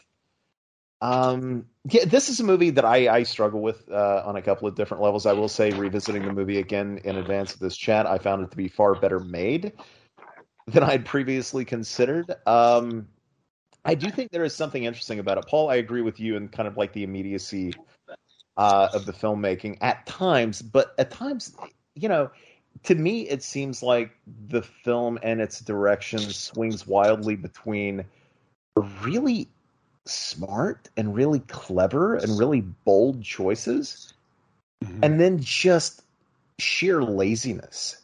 Like sometimes within the same sequence, there are moments where you could tell that there's a clever filmmaker at play with how he designs his shots, and then there are times where it just seems kind of plodding and boring and really quite dull. And I don't know. And it seems like it's shot through the entire. And here's the thing, that may not be the filmmaker's fault. Maybe that's down to the budget he was working with. I mean, they were working with Not a whole hell of a lot at this point. Like I said, they were scraping the bottom for financing, and I think at this point they were dependent on, who was it, EMI for financing. Apparently, they were so low on funds at this point that they weren't even able to get Hammer mainstay Anthony Nelson Keys to be a producer on the film. They couldn't even afford him at this point. Yeah. Read that it was caused a lot of trouble on set. Well, that makes sense. It was originally budgeted at £430,000, which wouldn't have been, terrible, all things considered. But EMI turned the number down, so Carreras brought in Roy Skeggs as a second screenwriter to streamline the script and got the film budgeted down to £360,000. And apparently, I thought this was kind of neat. Carreras tried to enlist AIP as a co-producer, but the company found too many faults with the screenplay and, quote, and this is kind of mean-spirited, but I think they were maybe kind of right in this regard. Quote, this needs a tremendous amount of work, they said, concerning the... Burn. Yeah, the right. Coming from fucking AIP, too. This company would just shit movies out. I'm sorry. I love AIP, but, it's a little bit... For them to act highbrow about something, especially to this movie, which, by all accounts, is as classless as it is, it still has a degree of class that many AIP movies don't. But having said that, of course, I love a lot of what they did with Corman. But I mean, the it's AI just cycle. they had, but they had a weird chip on their shoulder about Hammer in general. You know what I mean? They really did. I mean, there isn't an AIP that kept Price from ever being in a Hammer film. Yep. Yeah. Yeah, Price was supposed to be hammered multiple times, and I wish that had happened. No, and the direction... Yeah, I mean, it's a weird thing when you read, they courted, Ken Russell, and then the other director they courted for this movie was fucking Nicholas Regg. Ooh. One of the best directors ever. It'd be like trying to get Stanley Kubrick to do Vampire Lovers. What are we doing? I would pay so much money to see that. Yeah, of course. But screw that. I want to see Stanley. He's never going to do it. Lust for a Vampire. Oh God, yeah. Put Stanley Kubrick in front of it. Give me Stanley Kubrick's The Gorgon, and I'm there. But no. I mean, I think it's interesting. Then at the end of it, they end up going with Sykes, who, by all accounts, was a pretty fresh director. He hadn't done a whole lot, and the bulk of what he had done had been television. He did an Orson Welles series, and he did The Avengers, and he did Demons of the Mind for Hammer. So that was the one Hammer movie he did, and it was fine. It was moderately successful. It came in under budget. It kind of reeks of a situation where I'm guessing that nobody wanted to do it at this point. They knew that the production was sort of doomed. You know who they hired just before Sykes, right? Who was that? Don Sharp.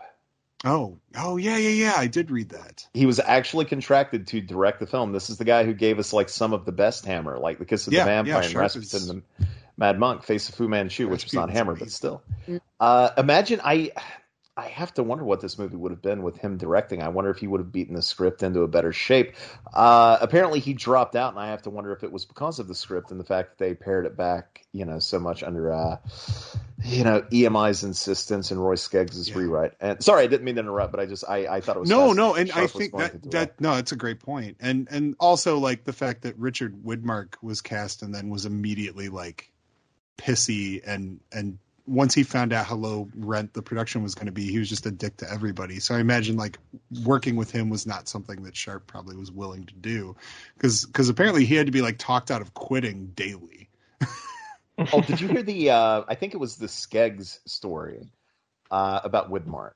Widmark was. I think they were looking at Stacy Keach and Michael Sarrazin. But they were both Stacy Keach. Oh my God! Could you imagine this movie? It was burning. Oh man! But they were too expensive. Keep in mind, this was mid-70s, and then, admittedly, I do not know this actor, but John Philip Law was looked at, and then Anthony Perkins, which mid-70s Perkins I think would have been really interesting. With that, both were rejected by EMI for whatever reason, and then we get Richard Widmark, who was cast but demanded script approval. And so the script was rewritten throughout the production, I guess, to Widmark's approval. He was given pages every morning while he was in makeup, and he dubbed the entire thing, like the entire film, Mickey Mouse Productions. And there was, to Paul's point, there was one story that Skeggs tells, the screenwriter, that one night at 4 a.m., Widmark called the screenwriter up and informed him that he was leaving the production and he would be catching the first flight to L.A. And so Skeggs raced to the dude, sat on the end of his bed, and persuaded him to stay. And then the same thing happened the following week. Like, he gets a phone call in the middle of the night. He races. He sits on the bed. He talks him into it. Apparently, by the third time that it happened, Skeggs just ignored him. So he must have started. He must have fake quit to other people at that point. Widmark was annoyed that he wasn't being treated like the Hollywood gold that he thought he was, like, and what he was used to. I mean, that's really what it boils down to. And he made the whole production just a nightmare for everyone around him. And there was this weird thing where Hammer really wanted to cast like sort of aging Hollywood royalty in their movies. I guess they thought it would give him a degree of, I don't know, again, class and appeal to a grander market. But it really, that decision often was like sort of caused a lot of backlash for them. Whereas like they had this stable of phenomenal character actors that they could have called upon that would have really almost any of Hammer's like typical stars like would have been great in that lead role. I mean, imagine like Peter Cushing in that role, for example. Mm-hmm. That's just what I was thinking.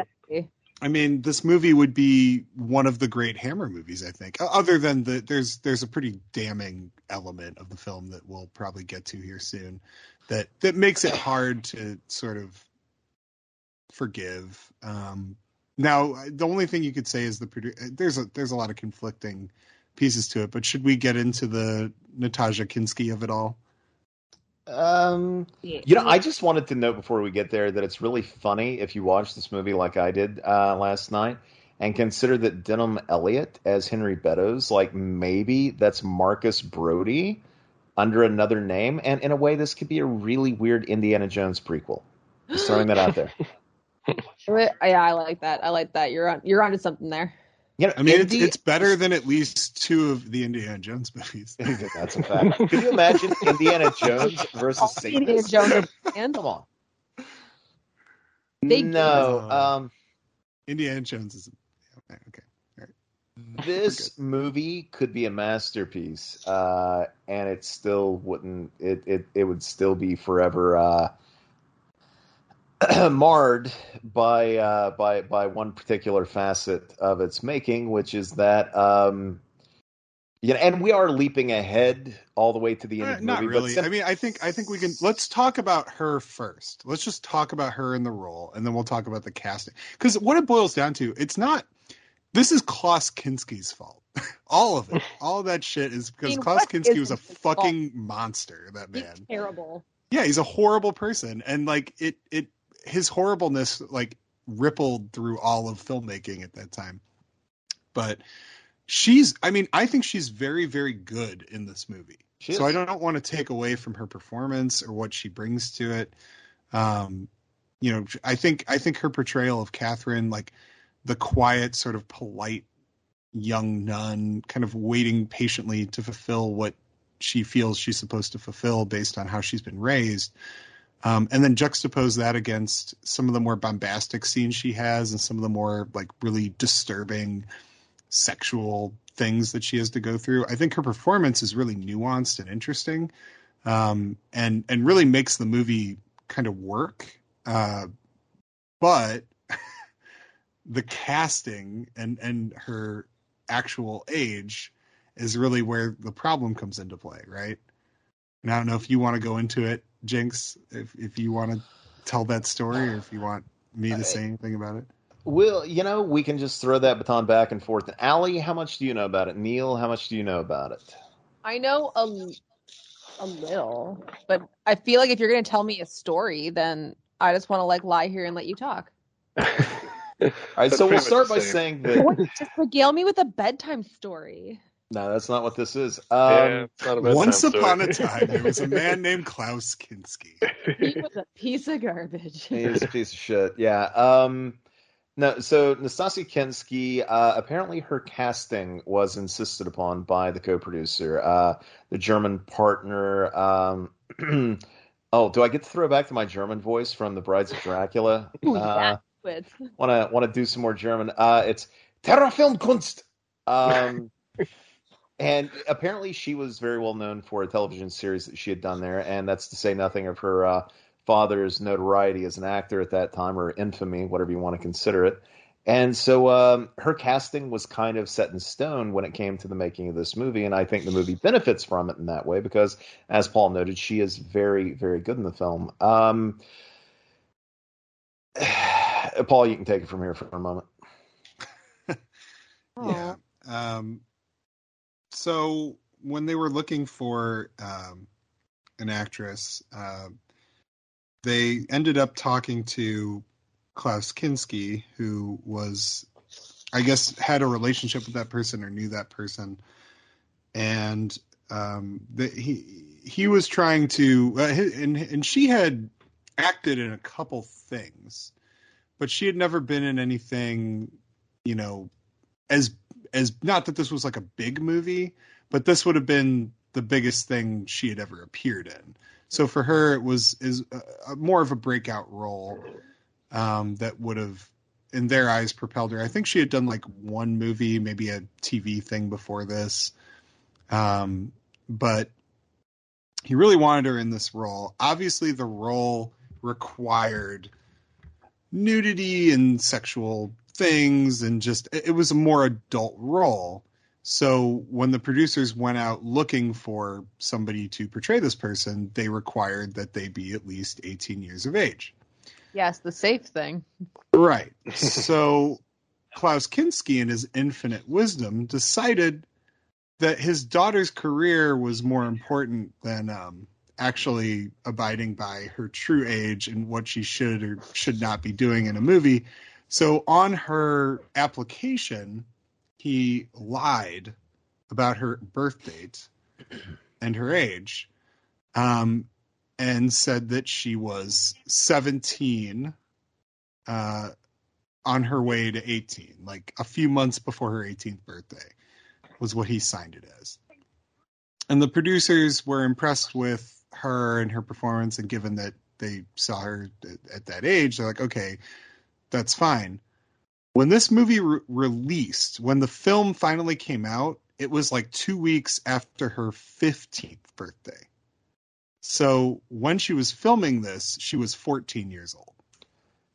Doing a full frontal nude scene in the climax of the film. Yep. A 14-year-old child. Yeah. So that's real fucked up. Yeah, and that's really bad. And it's okay. It's the story. Keep going. No. I mean, that's kind of. I mean, that's really it. And there's a lot of.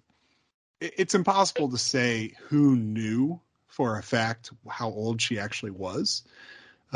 There's one camp that sort of says, well, nobody really knew until after the film was released. Some people think that a couple of the producers knew. Some people think that a lot of the people in the production kind of figured it out and looked the other way. I would think that the key producers had to know at a certain point, but at the end of the day, this all boils down to Klaus Kinski essentially whoring his 14-year-old daughter out. And in later years, in interviews, she's talked about how uncomfortable she was on that set and how she felt really. The 14-year-old was uncomfortable being nude. Right, of course. Yeah. Adults. And she talks about the pressure to be nude or in sexual situations and being afraid to, stand up for herself or to ask to not have to do it. She said, there are two quotes I have here if you want me to read them. That I think go ahead. Probably really illustrate Anyway, she did an interview for W Magazine. She said, if I'd had somebody to protect me, or if I had felt more secure about myself, I would not have accepted certain things, nudity things, and inside it was just tearing me apart. In a 1999 Guardian interview, she noted, there was no one prepared to say, quote, she shouldn't do that. There is no point. No one to protect me. Yeah, like her father, maybe, right? Maybe her dad should have done that. I don't know. But yeah, so that's kind of the storm cloud that hovers over this movie, that you can't really get rid of. And the problem with it is that, well, there are any number of fucking problems with it, but we and you all should know this from like chatting with me on this podcast, but I'm not keen at all on censorship or saying that no movies should be watched, or sort of decrying specific films and banning them or whatnot. But how is it that I can hop onto Amazon Prime and rent this movie for $3.99 and that sequence is still in the fucking film? Like, how is that not? Well, yeah, and I hear you. I think here's the thing, though, and this is the sad reality that no horror fan wants to admit. The bulk, like, for example, let's take Italian horror movies from, like, the 70s and 80s. There's a lot of underage nudity in those movies. Yeah. I mean, that is the reality. I mean, it's just the hard reality. And there's probably a lot of it in American slashers that we just don't know about. And it's unfortunate, but it's sussing all that out. And then if you want to get into censorship and all these different things, it's a very, very slippery path. And I think what I tell myself is just, I'm watching the movie for what it is, and what's there. And I can't know what was done on set. There's certain, and this gets into a real dark conversation because we've talked about these things before. For example, there are certain movies that like I could never tweet about watching, right? Because of the person who made those movies. Right. But the movie itself is not in those cases. I know, but I'm saying that there's child abuse. But agreed. But this film is like literally. Yeah. We have frames that are available for purchase that are and I hear audio in the background from the movie. Mine's on like next to nothing. It can't be mine. Yeah, I'm down pretty low here. I actually don't even hear what I'm hearing. Okay. But no, I guess the difference to me is that like we can talk about the crimes of makers of films and the films that they make and whether or not people should elect to watch them or not or whatever the deal there is. Like that's different to me. That's an entirely different subject from that to okay, I am now witnessing the abuse of a child in front of me on a movie that is available to be fucking purchased, and does not fucking sit right with me. Yeah. No, I get that. Yeah. Yeah, they should have at least pulled the nudity if they were going to re-release these and put it out. Especially they did that with the fucking Arrow. Did that? What was it last year with the Sister Street Fighter? Oh yeah. Which I haven't seen those, but there is a sequence in there which apparently has underage children. And I don't know what the fuck the deal is. I just know that there was a bit of a furor over it, and I think Arrow, Paul, your physical media guy, like tell me, did they not re-release that, or did they not pull that, or they didn't pull it? But yeah, no, I don't think they continued the license. I think it's out of print now. Okay. But I think there's an argument to be made that you put both versions on a disc. That's how I would feel about it. Like, give me a version that's has that removed, but keep the original there just for the sake of, I don't know, like just to have it. In some ways, I think like you need to remember these things so we can learn from them. But I also understand, like, I don't know, it's a complicated thing, and I don't want to spend the whole commentary talking about it. Not that it's not important, but I do think it's one of those things where there isn't really a clear answer to it, and I don't think I agree that it's horrible. I think it irreparably damages the movie. But here we are. We gotta move forward. No, to me, I am I understand wanting to preserve as much of a film as possible, but I think there are certain lines that are crossed that it's okay to destroy that scene at this point. Sure. We know that it existed. We know that it happened. It no longer needs to exist. Yeah. Nothing is gained from that. Sure. You know, there's no reason to preserve it. So it will never not bug me that it's still available, that nothing has been done to it. You know what I mean? It's just, it I don't know. I get that. Yeah. Does anybody know, like, obviously not defending it or anything, I'm just curious, what was the legality of it at the time? You know, was it... Yeah, did anything happen? Well, it was the 70s, so probably nobody gave a shit. I'm sure nobody got punished. So here's what happened, Neil. They buried it. They hid it once everyone found out, because like Michael Carreras did not know. He was very upset about it. And a lot of the people, like the director, didn't know he was really upset. Like there were people who were very upset, but they decided to just not, like, well, if we say anything about it, we're going to be in trouble. Yeah, but also right at the time, though, a lot of shit was slipping through the cracks, and so it was just. But here's what's really funny that you mentioned that. This was one of the first movies the Hammer ever pushed through that the BBFC didn't touch. They didn't ask them to remove anything. How fucking crazy is that? Just even weirder, yeah. This is easily one of the most salacious, trashy Hammer movies by a mile, by a fucking country mile. And BBFC was like, yep, you're good. And yet, also, back at like Phantom of the Opera, which is like highbrow class, they're like, oh, you got to cut half of this out. Like, we can't. Oh, what the fuck? Like, oh, did you see the way he looked at her? Cut that shit out.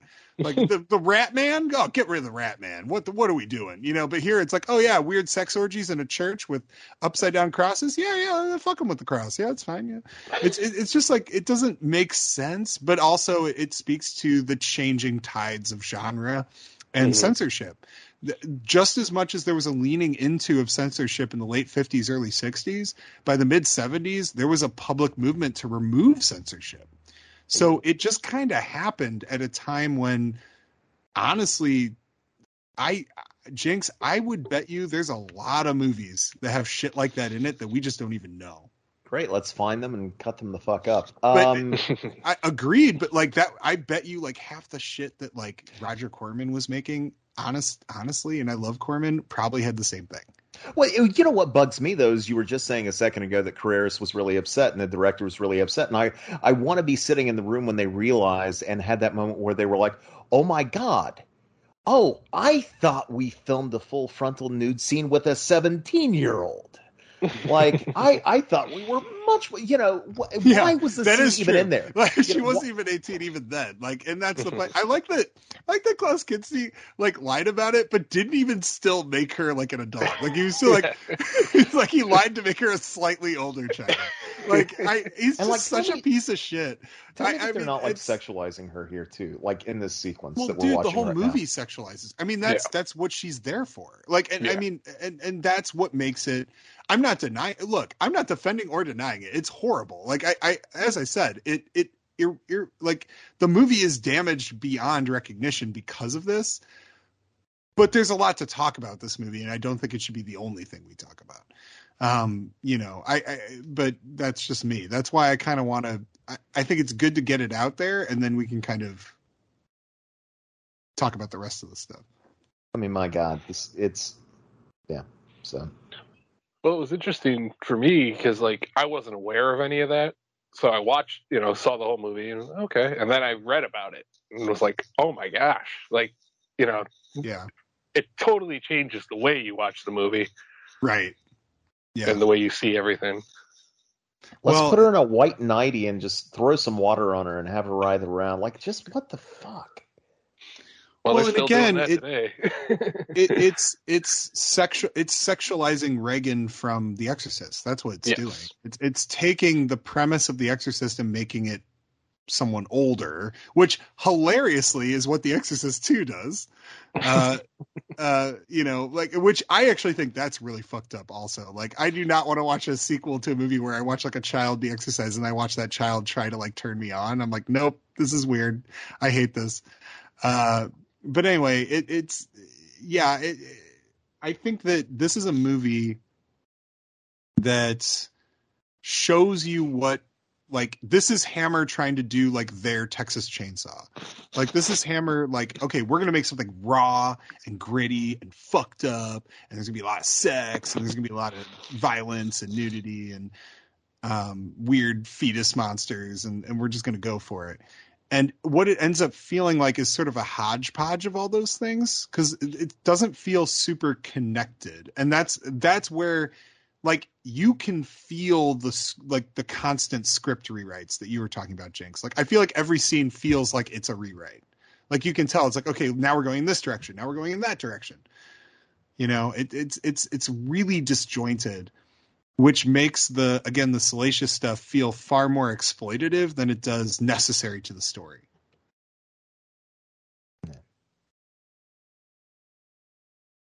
I will say it does disappoint me too that Lee had a big enough hand in the making of this movie that I don't know if he voiced any protest over what was going on. I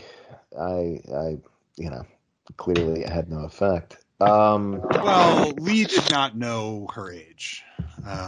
Nobody questioned it on set. Yeah. You wouldn't question it. You would just see her and go, okay, well, I assume they casted somebody that, you know. Would you question it if it were a 17-year-old, though? Well, I mean, at the time, 17 was the legal age to do those things. Still, holy shit. Like, I know, but like I'm just saying, like, he was in these movies. He was in a lot of movies like that. He had just done like a Wicker Man, and there were young women in that were naked. But I mean, he wasn't really. The thing about Lee with this movie, and like, I guess maybe we should. Funny enough, we haven't even mentioned the name Dennis Wheatley yet, which is kind of crazy. But should we talk a little bit about like how this movie came about, like with the Dennis Wheatley connection, the Lee connection? Then, if we're going to talk about Lee, sure, anything but what we were. Jinx got mad about it. I'm sorry. We need no. We needed to be brought up. We had to talk about it. I wasn't mad. I knew we were going to talk about it, and we talked about it, and I'm cool. No, you're right, Dennis Wheatley. So Hammer had previously adapted one of Wheatley's novels with The Devil Rides Out, which Wheatley was very fond of because they stuck very closely to his novel. This movie was, Paul, correct me if I'm wrong about this, it was going to be part of a TV anthology, a television anthology of Dennis Wheatley's stories called The Devil in All His Works. All His Works. Okay. Yep. Hammer was granted what was described as a free run on the novel by its option holders, which was production company Charlemagne. Paul, do you want to tell people what Charlemagne was? Charlemagne, well, I don't know a lot about Charlemagne, actually. Okay, so Charlemagne is a production, or rather was a production company that was owned by can I fucking speak? It's a production company that was owned by Anthony Nelson Keys and Christopher Lee, who, by the way, was a descendant of the actual Charlemagne, and later actually did some metal albums under the name Charlemagne. So, yeah, Charlemagne and Christopher Lee were kind of like, those two names were linked in many ways over the years, especially in Christopher Lee's creative life. So Charlemagne owned the rights to, I believe, a good deal of Wheatley's works. And so when it came to making a film of To the Devil a Daughter, Charlemagne basically granted Hammer the ongoing rights to it in the hopes that they would make it into a film. And so they initially struck out to writer, who's the original writer on this? Is it John Peacock?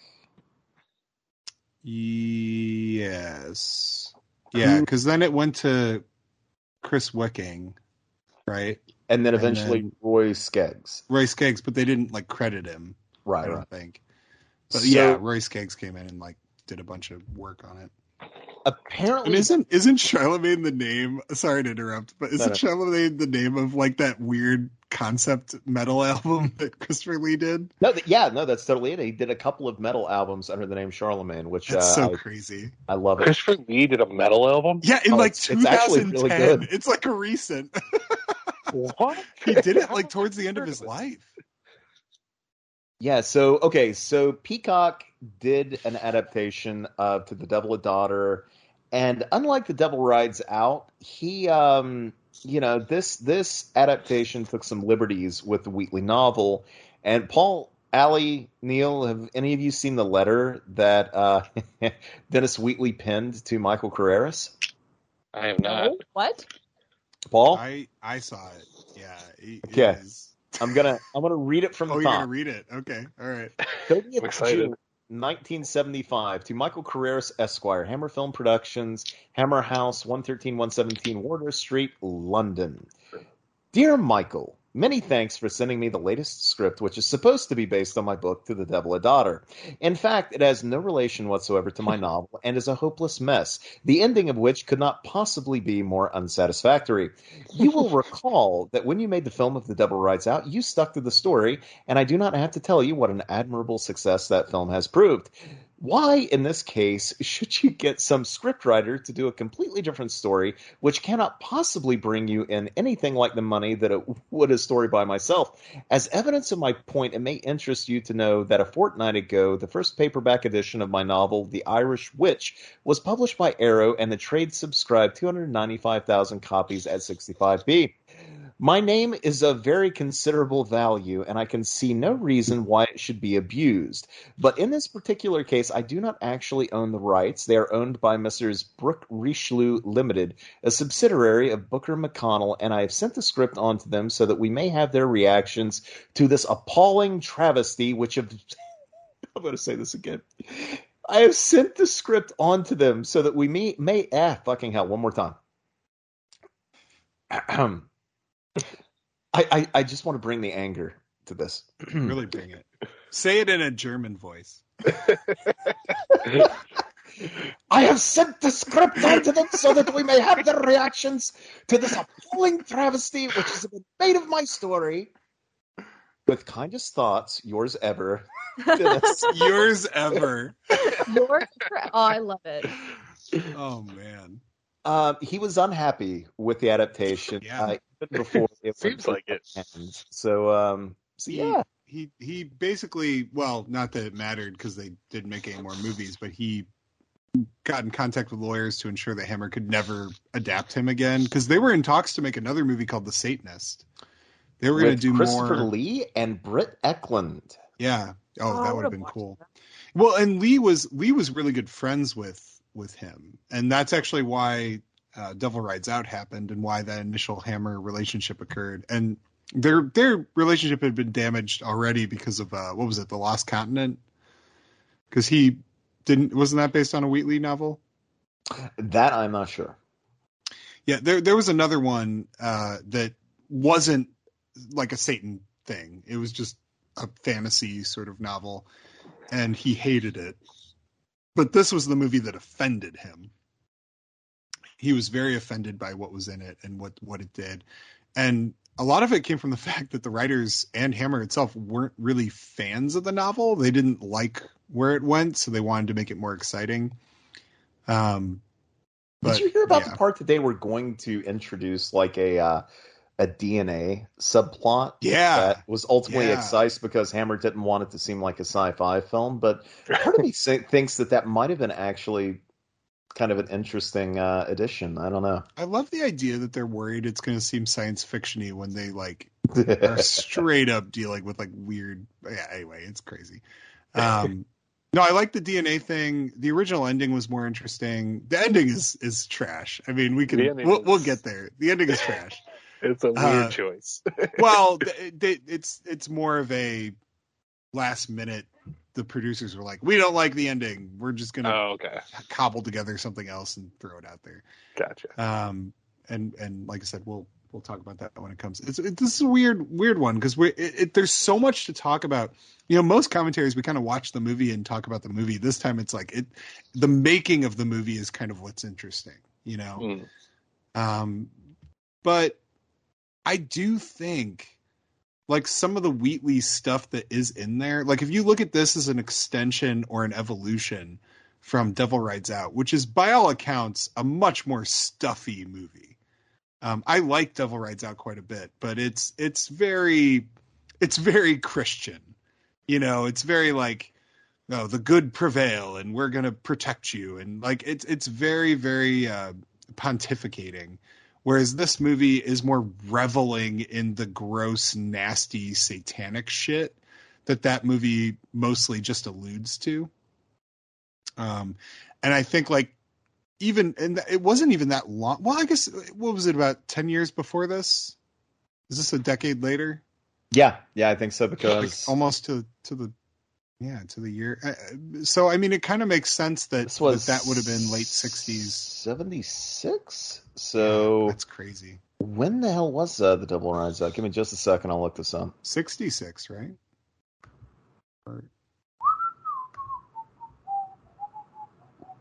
68. 68. Okay. Yep. Okay. So 8 years later. All right. That's interesting. And my God, only 8 years. Yeah. Like that's, and the movies couldn't be more different. Like it feels like a lifetime. Entirely different eras. Yeah. But it's like but here's what's funny. Like I could not fathom the stuff that this movie shows being in Devil Rides Out. Like I can't even imagine them trying to get away with that in 1968. It would have been immediately turned away by the censors. I just wonder what this narrative would look like had it been a Duke de Richelieu story, One, he would probably wonder why in the hell the evil priest looked a lot like him. Classic. But, So Lee in this movie, I think he's great. I think his performance is really, really strong. And frankly, this kind of feels like a better Dracula movie than a lot of Dracula movies. He is more alive in this film than he has been in a Hammer movie in fucking ages. Oh, yeah. And apparently I was doing a bit of reading. It was said that he apparently improvised a good deal of his performance. And I wonder if that's if that doesn't speak to why he seems so much more. I mean, he's electric in moments in this movie. And I mean, Paul, like you said, he's in a way, he's a better Dracula in this film. Imagine this level of performance in Satanic Rites when he's playing what was it, fucking like Dee Denham or whatever the hell his name was. Mm. Yeah, I think he's bringing that energy. You're right. I think he feels like an evil presence. He feels like he's connected to the darkness. And it's what I want out of it. Like when I think of Horror of Dracula or something, like the early great Dracula movies, and even I know you're not as big of a fan of it, but even his performance in Prince of Darkness, which even though he kind of says he wasn't a big fan of that movie, I think he's actually giving a shit still at that point. And it comes through. Like this feels akin to those movies in terms of his villainy. Yeah. I just keep thinking this movie would be if Ken Russell was the director. Would Ken Russell have cast Nastasia Kinski, do you think? No, he wouldn't have. No, but he would have kept Christopher Lee in that unblinking stare that he has. Like, yeah, I think Russell would have casted like somebody a little older. I think he would have pushed it. I think he would have went like 25 to 30 with that character, and in a way, because I think like it's more interesting when you have a young woman who's, I think for him, it seems like he's interested in repression that is like holding you back from growing up. Mm-hmm. You know what I mean? Like, so it's like someone who should be older but still acts like a child. I think that would be more interesting than an actual like kid, or not kid, but like someone who's like very, very young. I'm now imagining Ken Russell's To the Devil a Daughter starring like Teresa Russell. Sure. Yeah, I can see that. But I think that would work better and still serve the purpose of that character. I don't think that character has to be young. I think, you could just have a repressed, protected person, regardless of their age, and now's the time that they have to go sort of fulfill whatever dark destiny they've become a part of. Mm-hmm. The children of the Lord. Such a weird sequence. I like it. So weird. One of the things that really struck me in this movie is, like, from the Hammer I've seen, usually it's a little bit more gothic, and the sets are kind of constructed. Like, the locations they use in this movie, I'm always like, I'm kind of shocked they were able to get. Like, I'm curious, did they like find an abandoned church? Did they build their own church? Because I can't imagine a regular church let them shoot this. In, like, some of the scenes they shoot in a church are kind of shocking. Yeah, it's no, you're right. It is really a deviation from like what they were doing before. Most of these sets are location sets. Mm-hmm. There's not a lot of like sound studio stuff. At this time, they really had lost, because I think part of why we feel that way about Hammer is because for so many years they were shooting at Bray, which was basically just a Downton Abbey style manor that they converted into a studio.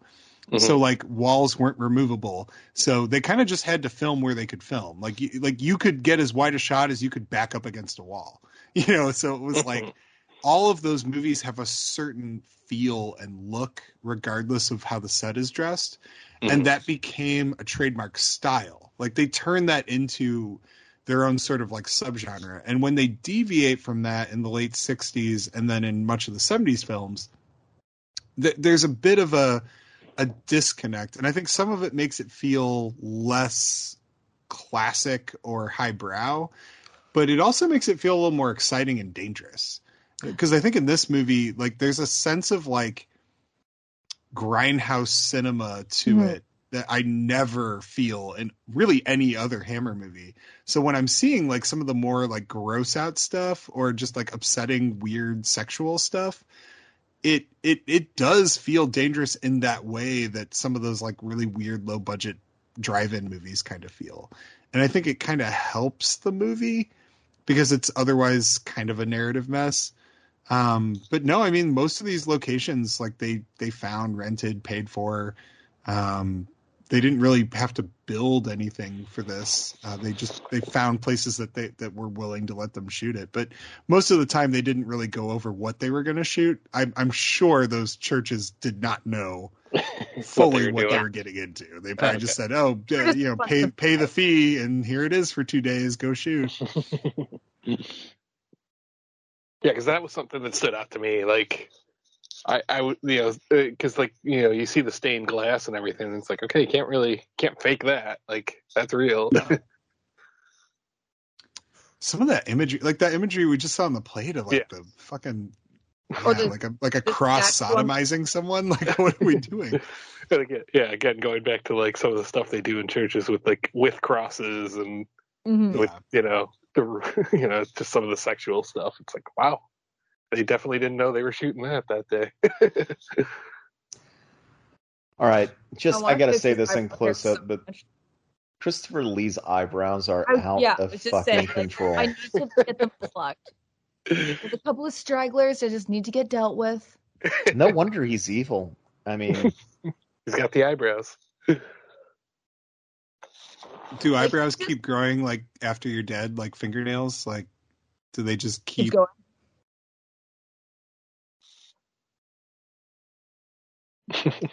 I do love like seeing a Hammer movie where people are walking down like streets next to harbors and stuff because it's so, it's so casual. It's a Sunday afternoon for these people. Well, it doesn't feel like a Hammer movie, and I think like had Ken Russell or Nicholas, what would Nicholas Regg's version of this movie be? My God, like it would. I don't even. It would be right now. So, like, Richard Widmark would be chasing after his work. I mean, I do get a little "Don't Look Now" out of this sequence, a little bit. Although the difference is, "Don't Look Now" is one of the greatest movies ever made, and this is not that. Oh my god! For some reason, I thought you said "Don't Look Up," and I was like, "Okay, you can calm down." Hey, for the record, I'm one of the 5 people who like "Don't Look Up." Well, congrats. Thank you. That's the first. You're the first person who's congratulated me for liking that movie. I really appreciate it.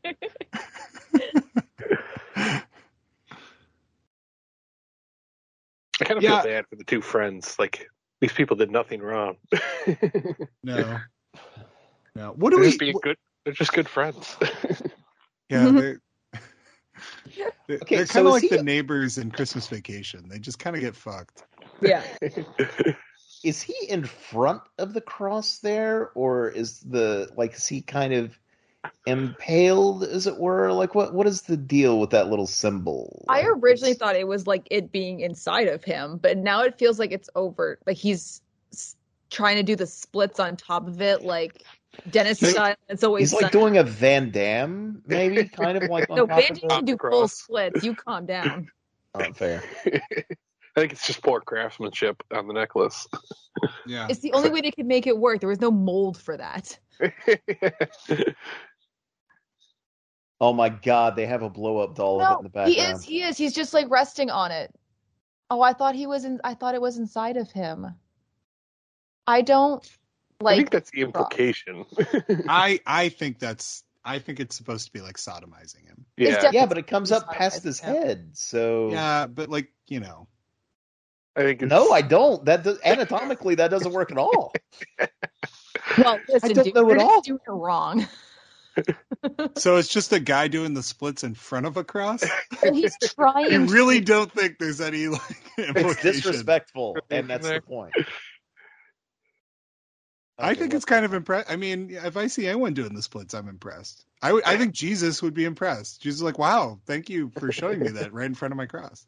Paul, you have the special edition DVD. Do you know who played Christopher Lee's butt double? Because I refuse to believe it's the guy. It's the same guy who was always his double. In like every movie. Eddie Powell. No, that's Eddie fake. Powell. Just him. He's lying. It was not Christopher Lee. No, like Christopher Lee would not get naked. And did you notice Eddie Powell, like on my Blu-ray? I think this is where like Blu-ray hurts. Well, not hurts. I guess you can see like the skin tight thing he's wearing. Yep, you can see. Yeah, that looks like a weird like thong thing. Yeah. He's like, no one can see my dick. I'm sure everyone could see his dick. We're on set for sure. It was not a close set. This whole sequence is so fucked up. It's so fucked up. I mean, I kind of respect how fucked up Hammer went with this movie, because they were always so cautious to go this fucked up. And in their final ride out, they're like, you know what? Let's do it. Let's just go hard or go home. They threw caution to the wind on that one. They sure did. And they got Christopher Lee to do it. No one else could do it. Christopher Lee's like, I won't do Legend of the Seven Golden Vampires, but I'll do this. I'll wear a mask and rape someone. I don't know. Okay, I think that doll is the dumbest damn fucking thing I've ever seen in a film. And that is saying a lot. Creepy fetus doll is cool. Creepy doll. No. Give me Strange Love over that. What? Yes. Get out of town. I said it. Yeah, you're wrong. Would you rank? Okay, what's better, Lust for a Vampire or this? Lust for a Vampire. You're crazy. What's better, Fate of the Furious or this? Okay, that's Fate of the Furious. I guess when you're saying Ellie, you're crazy. Come on. You're asking which. No, man, I gotta go with the family. Is what I would rather watch, and what I'm telling you is that I would sooner watch Lust for a Vampire than this. I would sooner watch Fate of the Furious than this. Crazy. I'd sooner watch Paint Dry than this. Crazy. Paint drying is so boring. This movie's entertaining. Is it? Yes, it is. Yeah. You can chapter skip the thing you don't like. There's some really weird, like, I'm sure it was by design. Paul, all the art in the background, it's all super sexual. I love it. I was just thinking that. Yeah, Like, I think the design and the way it's put together, yeah. I like that.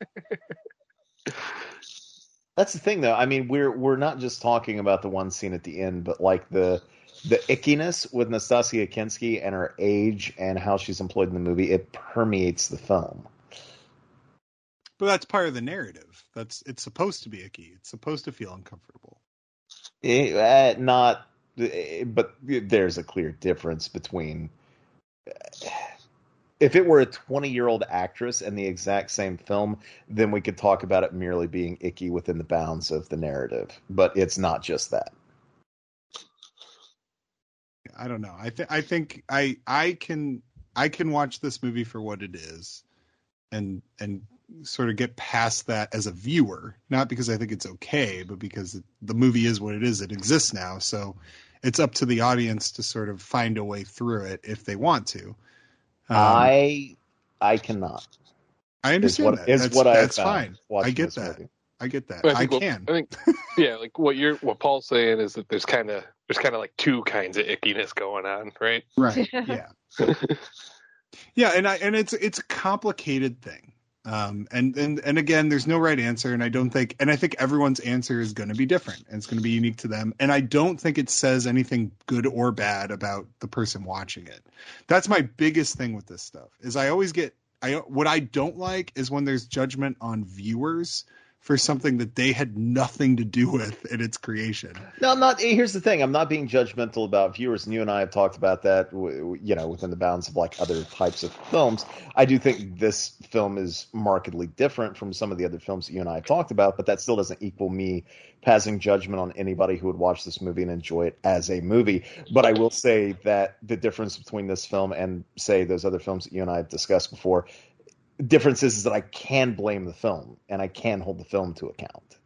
You know what I mean? As sure. Well, yeah. I mean, so, although that depends if you think that anyone knew. If nobody knew, is it really the film's responsibility? That's an entirely separate thing, because it doesn't matter if fucking only one person knew.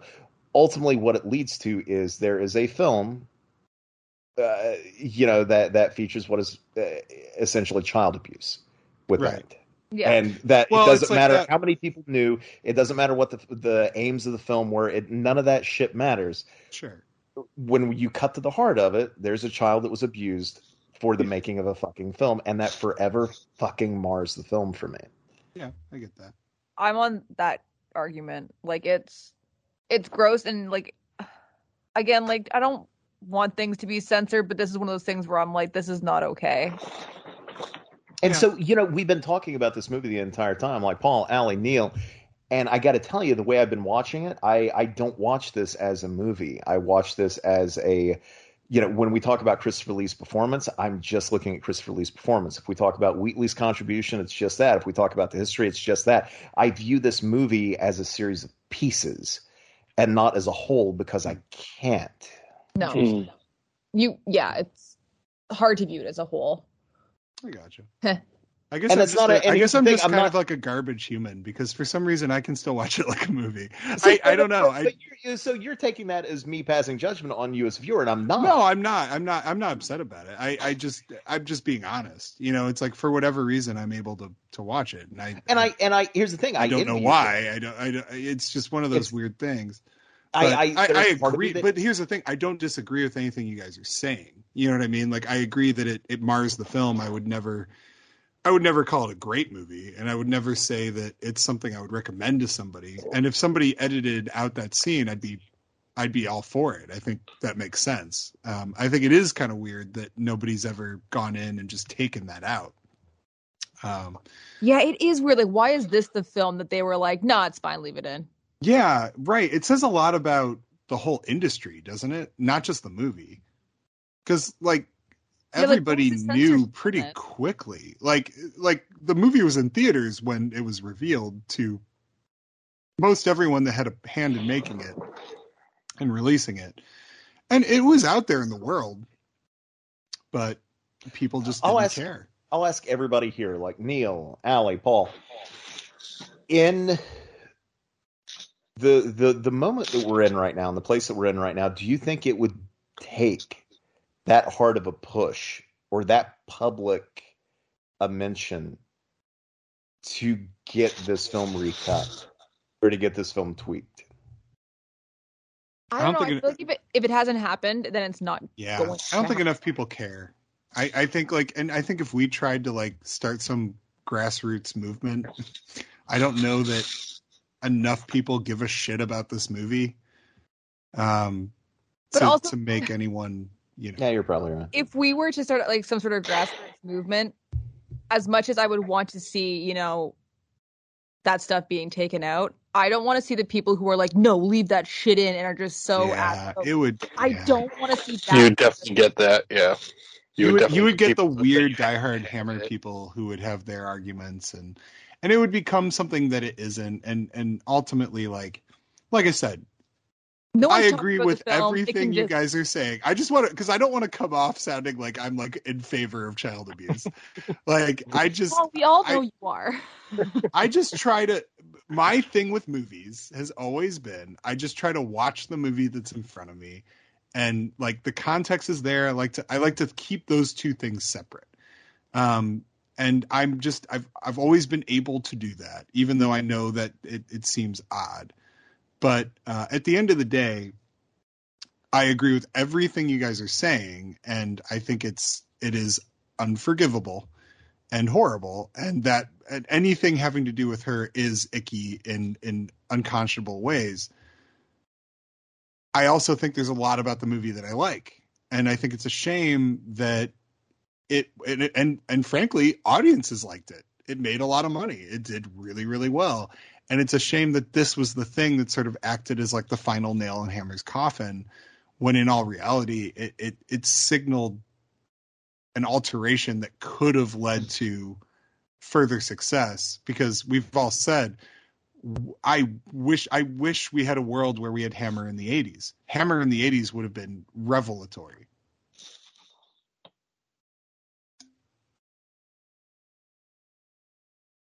Totally. I agree. I wish we had that too.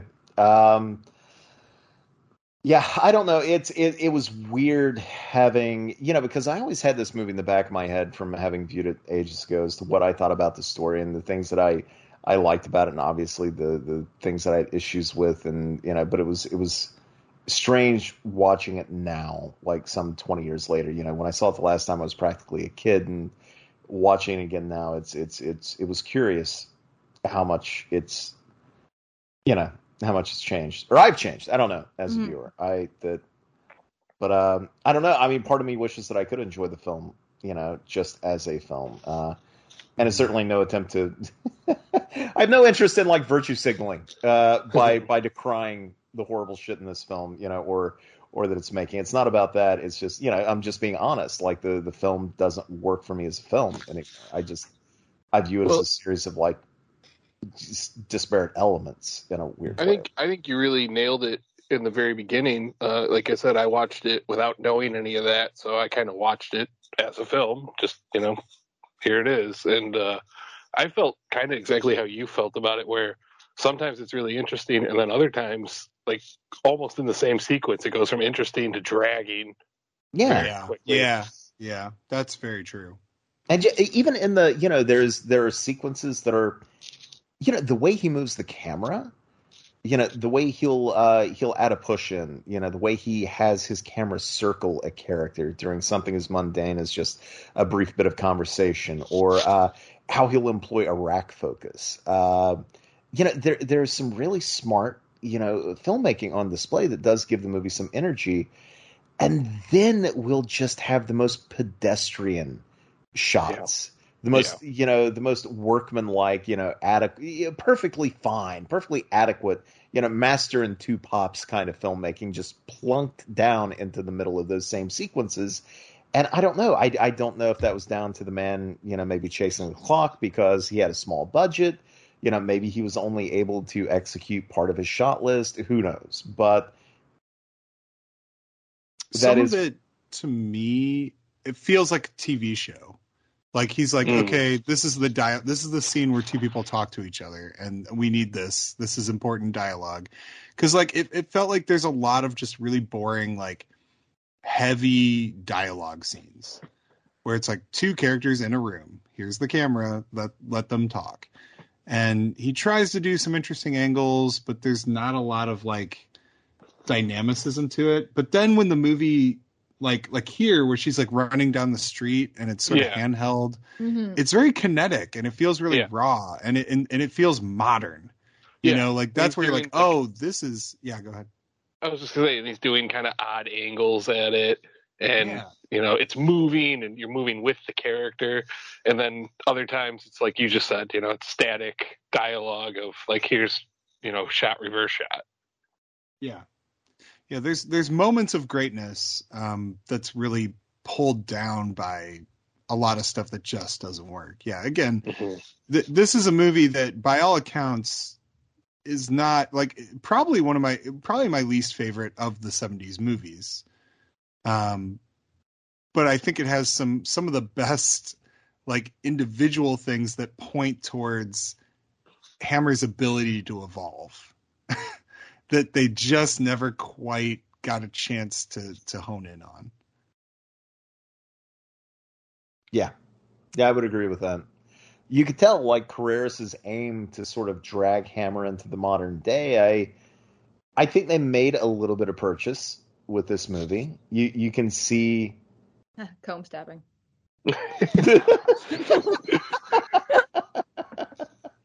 I'm not even going to finish that thought. There is no beating that. Let's just move on. It's true.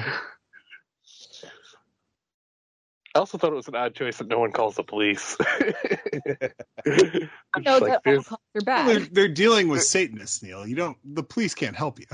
No, I know, but like, just, you know, there's this dead body in my house. There's this guy who's been with it for a couple hours probably, and we're just gonna keep going.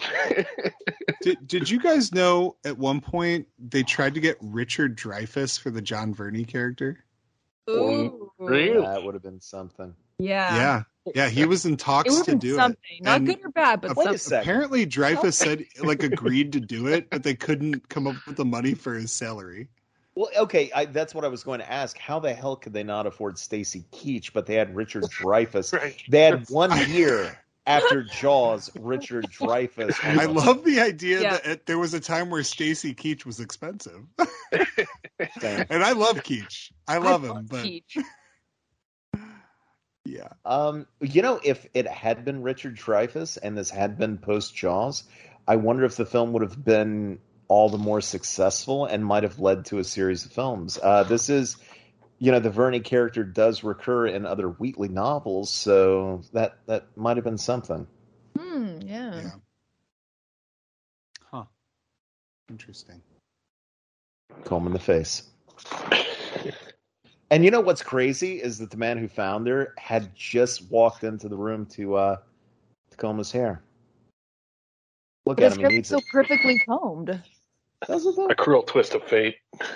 I see some hairs out of place. Could run a brush through that.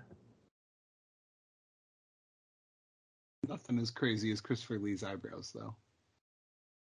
Now those need a I comb. just want to fix them for him so bad. Would you comb them or cut them? I used to do hair removal in a process called sugaring. It's better than waxing, and I would have just made his eyebrows so beautiful. Wait, what's the process called? It's called sugaring. It's basically like you mix sugar water and lemon juice, and you heat it up until it becomes like almost like a caramel sauce.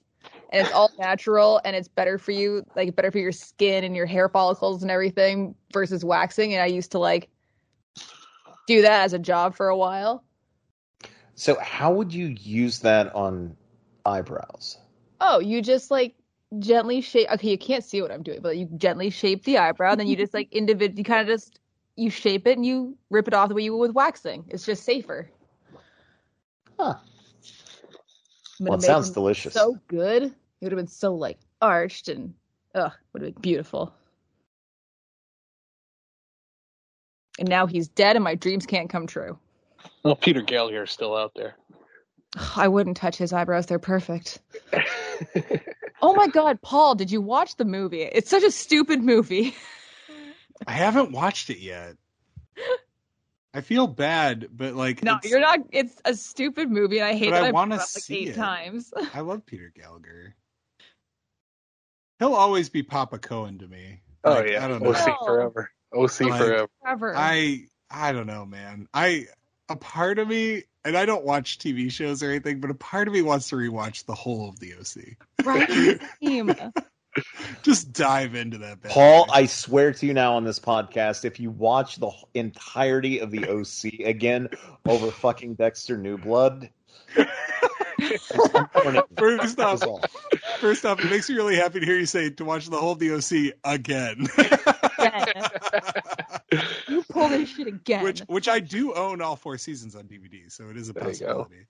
Because it's a good show. It is a great show. I will only ever think of Peter Gallagher as Donald W. Blackburn, MD. So he's also great in While You Were Sleeping.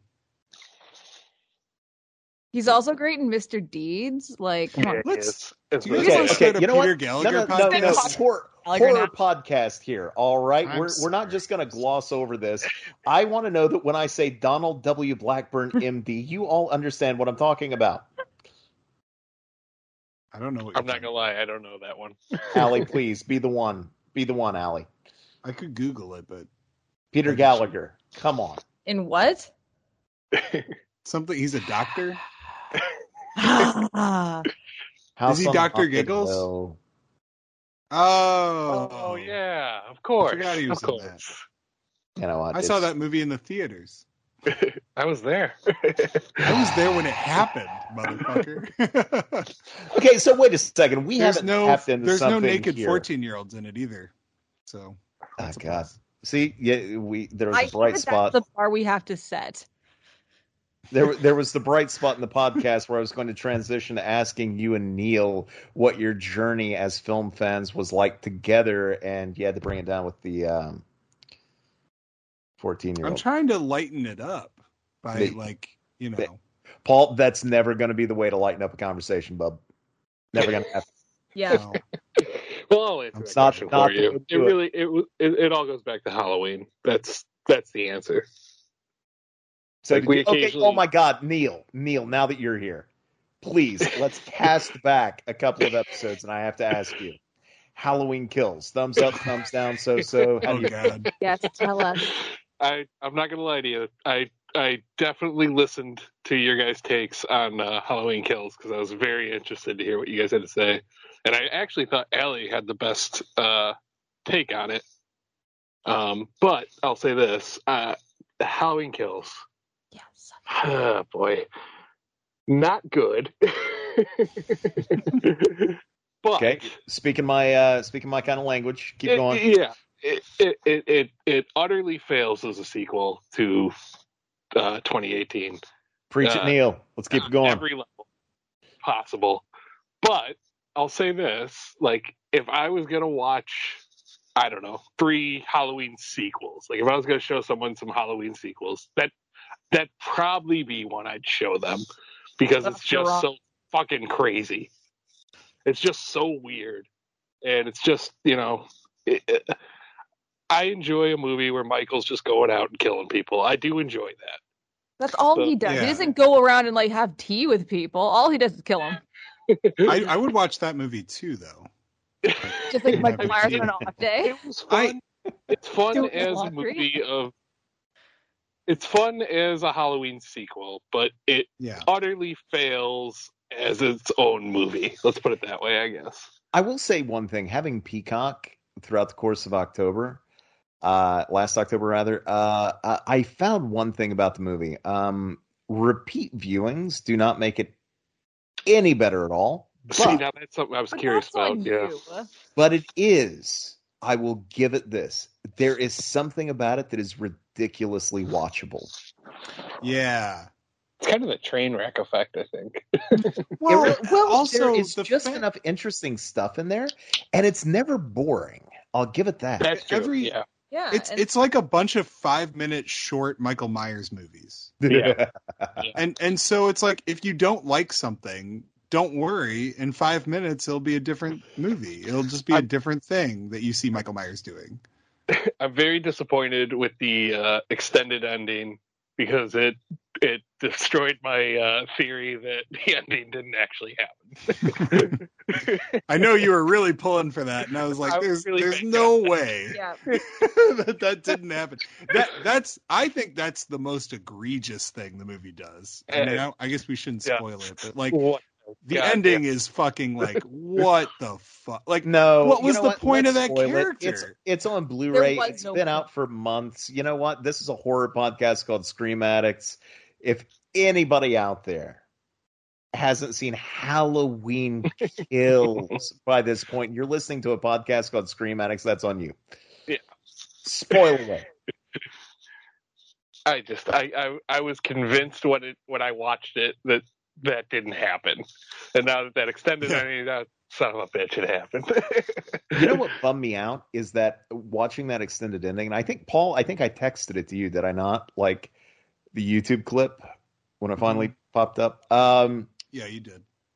What bums me out about it is that it is so perfectly like designed to be a companion to the ending to the first movie. Like it zooms in on the knife, you know, and off we go. And plus, I mean, there's a phone involved. There is heavy breathing involved. Like that's a fun nod back to the first movie. That's cool. But the problem is that you have a character. Okay, fine. I won't go full spoilers. I'll rein it in a little bit. But you know what?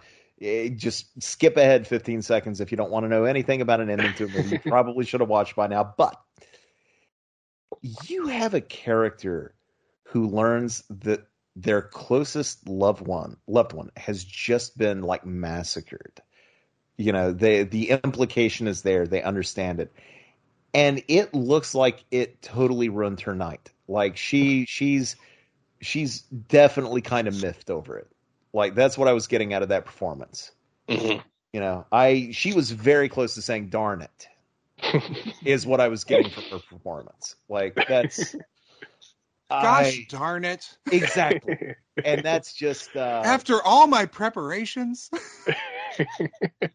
I tried so dang hard to keep her safe. When I read the script and I was like, how could they cut that ending? Why would they cut that ending out? And then I watched it and I was like, the answer is Jamie Lee Curtis. That's why they cut that ending. Yeah. There's a lot of phony Halloween Kills, I think. And I just had to, so I recorded a best of the year episode with Dead Ringers the other night, and it's so weird. It's like, you know, and I respect the hell out of everyone on that show, but like Ben and Nolan loved Halloween Kills, loved it, and Ben's like, I mean, Ben's been a lifelong fan of Halloween movies as well. It's just so funny to me. It feels like this weird movie where you have one experience with it or the other. And I don't understand how there's such a big disconnect. And I can't for the life of me, like usually you can kind of track it. Like you were talking earlier, Jinx, about Dexter, right? Where it's like, you know, that like, it's kind of understandable how you could like it or not like it. You know what I mean? Like you can kind of follow both tracks and understand why one person might feel one way, one person might the other. With Halloween Kills, I feel like the people who love it cannot fathom why people don't love it. And the people who think it's shitty can't fucking understand how anyone could like it. And there's just no path. There's no path to understanding it. You just kind of like land.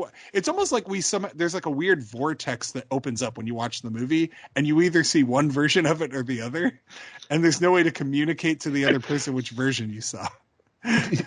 And it's true. I mean, Paul probably told you guys, like when we watched it, after we were like, where does this rank? And we're like, fuck, is it lower than Resurrection? Like we had to go watch Resurrection. we had to rewatch Resurrection. We're like, is Resurrection better than this? Yeah, because last time Neil and I watched the whole series, we vowed. I think we made a vow that we were never going to watch Resurrection again. I think we're like, Resurrection ended when that box set came out, and we looked at each other and we go, "Well, that's the last time, right? Like, this is it. This is the final Resurrection time." We watch Halloween Kills and we're like, "Fuck, we got to put on Resurrection." And yet, you own I a honestly God don't Dangertainment know. shirt, Paul. I need. I do. Oh, and I need that and Dangertainment shirt so well, bad. first off, Jinx, it's very flattering on me. Okay, it's a flattering shirt. And secondly, I wear it ironically. It's funny. It's a funny You shirt. wear it with pride. Yeah, absolutely. I saw a person with Dangertainment shirt. I want to be friends with them. Yeah, they get it. Anyway, Halloween Kills confounds me because it's a movie that I didn't actively hate, Right. but I think it's like easily one of the worst horror movies I've seen. Like it's horrible. It's a horrible movie, and I kind of liked it. I guess like I had fun with it. Well, that's like, the best way yeah. to phrase it. Is like I had fun with it. I can't imagine telling people this is a good movie. Oh God, no! Putting on. So what is everyone's expectations then for Ends? I don't know. I have no idea. Like honest to God, it could be literally anything.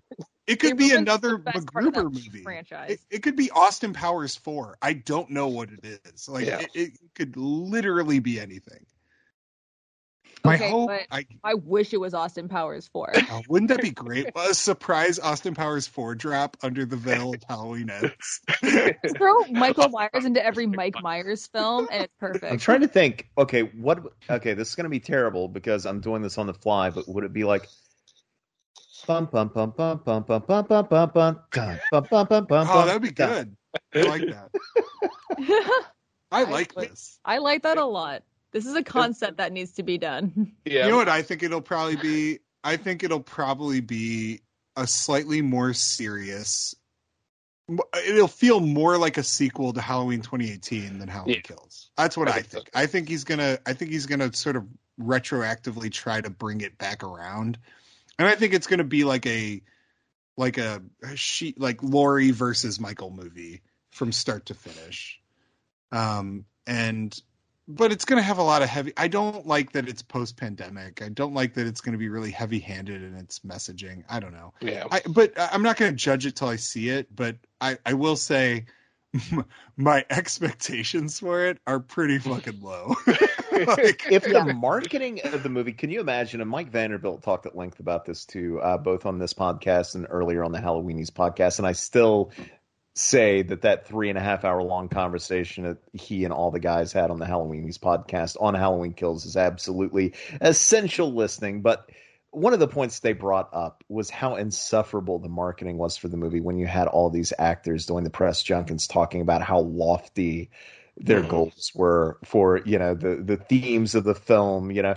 Can you imagine if the third film is set like post-pandemic, like what we're going to have to listen to from all those same people talking about how important their movie is? Well, here's what you do. I have a life hack for that. Just don't listen. Pay attention to it and don't watch any of that shit. And just watch the movie when it comes out. I mean, I really think being on Twitter, you're going to be able to. But here's the thing: I didn't know any of that. Like, I didn't see any of it. I never saw any of that advertising or the actors talking about how great their movie. Like, I never saw any of it. I don't know if it's because I don't follow those types of sites or like whatever it is. But like, until I listen, I mean, you had talked to me about it, and I even remember talking to you and saying like, I don't think they were doing that. And the reason I argued with you on it was because I had never heard that. And then I listened to that Halloweenies podcast and they said the same thing you said. And I was like, oh, well, I must be wrong. They must have done that. But I never, ever heard any of it.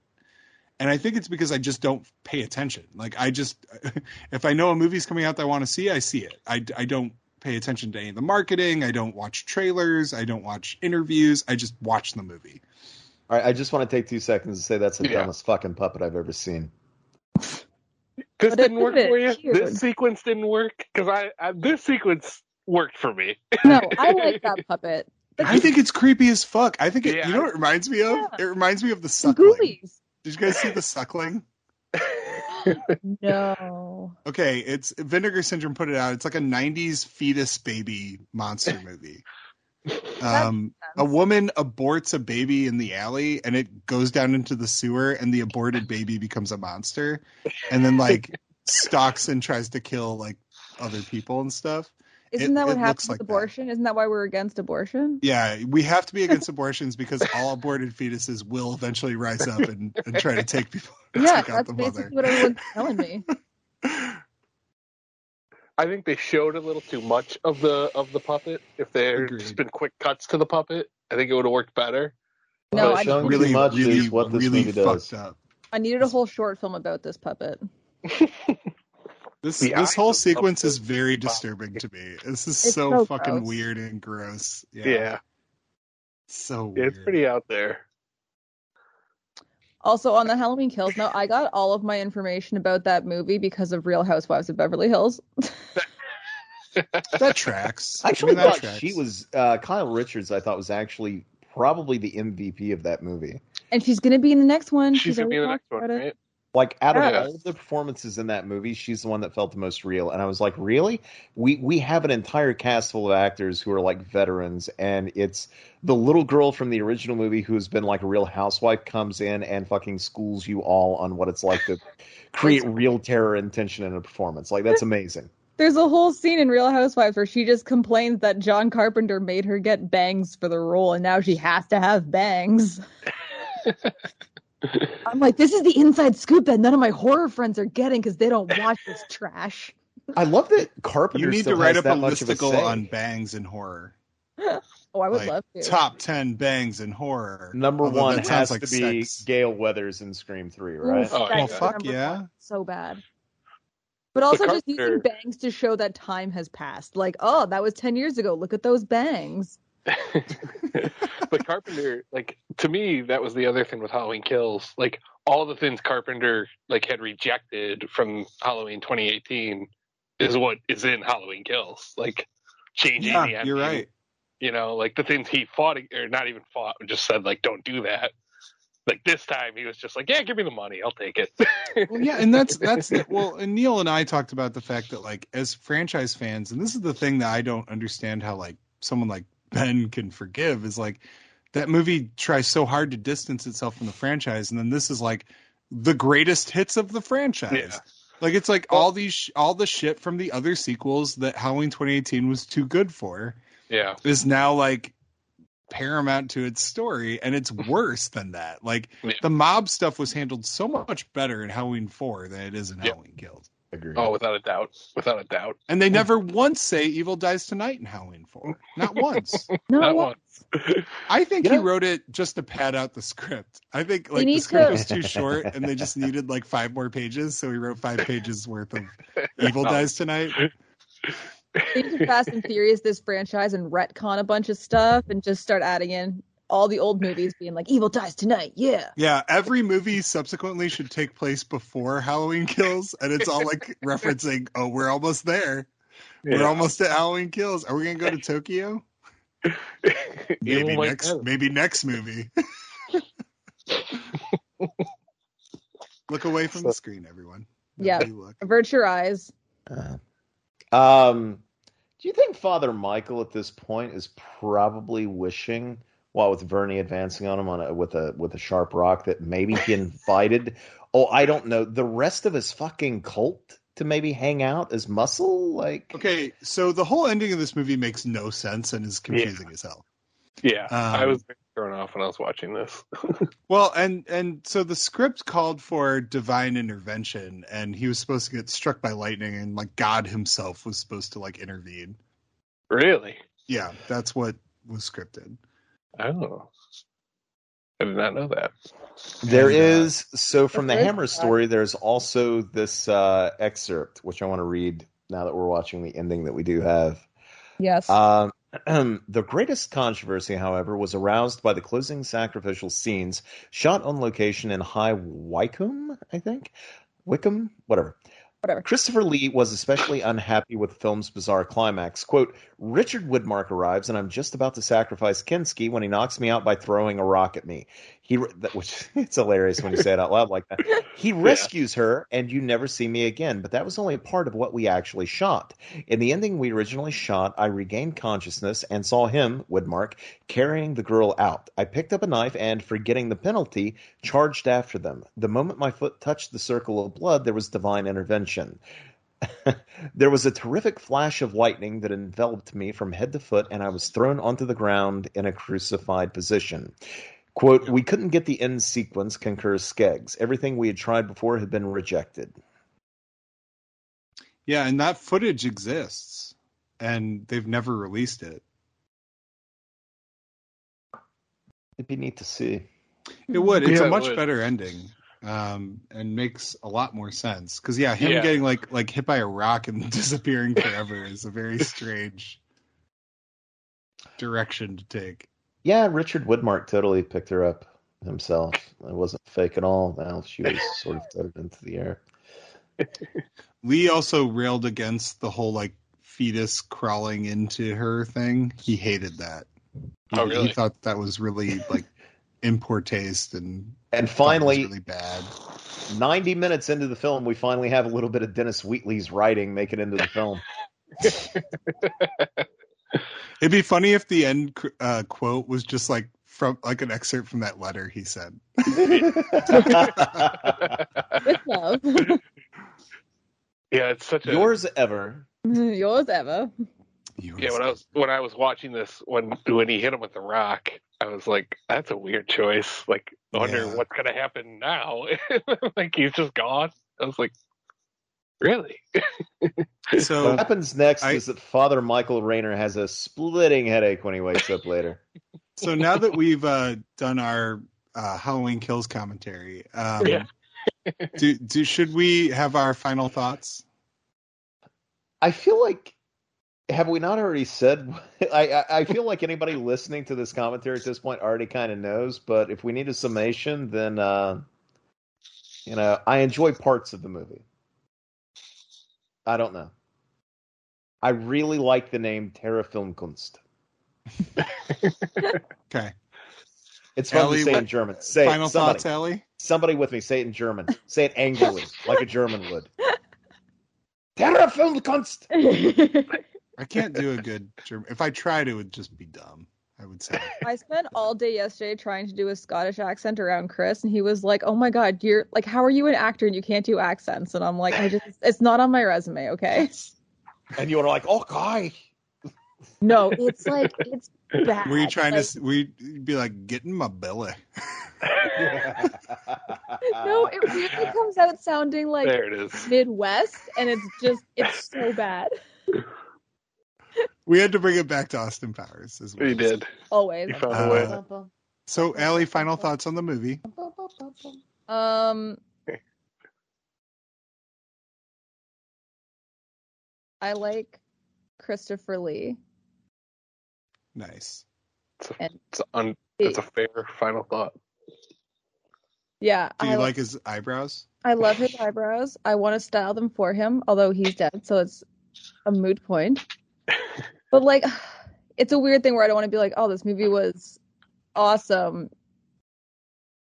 If they cut out that scene, I would be like, "This movie's pretty good." But it's just. Yeah, I get it. Yeah. It feels like I'm saying that this crime is good to say it's a weird place, and I am very uncomfortable. That's fair.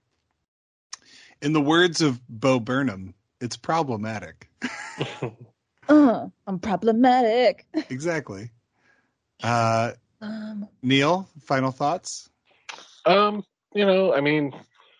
Overall, obviously there's issues, and it's not the best, narrative, but there are certainly points of the movie that are interesting and worth watching, but it's definitely a flawed movie. Yeah. Mm-hmm. I think that's fair. For me, it's it's a movie that is tainted forever, and you can never really separate it from the horrible, element that exists within it. But even if you I just hope she's okay now. Yeah. And again, to me, I'll put it this way. What happened in this movie makes me want to watch Klaus Kinski movies less than this, if that makes sense. Like, I'm more mad at Klaus Kinski, and I have less interest in watching his film. Like, my thing is, to me, like, if you can't watch this movie, then you shouldn't watch any Klaus Kinski movies. It's the same thing. He did that. So how could you possibly separate out? No. Yeah, it's the same shit. It's not. It's 100% not. We'll talk about this after, I don't know, after man. the cast. We'll talk about this after the cast. No, it's part of the conversation that we're currently having. But this is my wrap up. I get to do my wrap up. Okay, and then I'll follow up. So in the end, I think it's a really important part of Hammer's history, good, bad, or indifferent, because it showcases a lot of what the studio was trying to do, what they were capable of, but also what some of the worst shit they were, doing at the time was, and why they weren't going to be able to be sustained. And what's kind of left behind in the end is it's well crafted in some ways, but it's also very disorienting. And the direction is all over the place, obviously, because this person was brought in at the very last minute.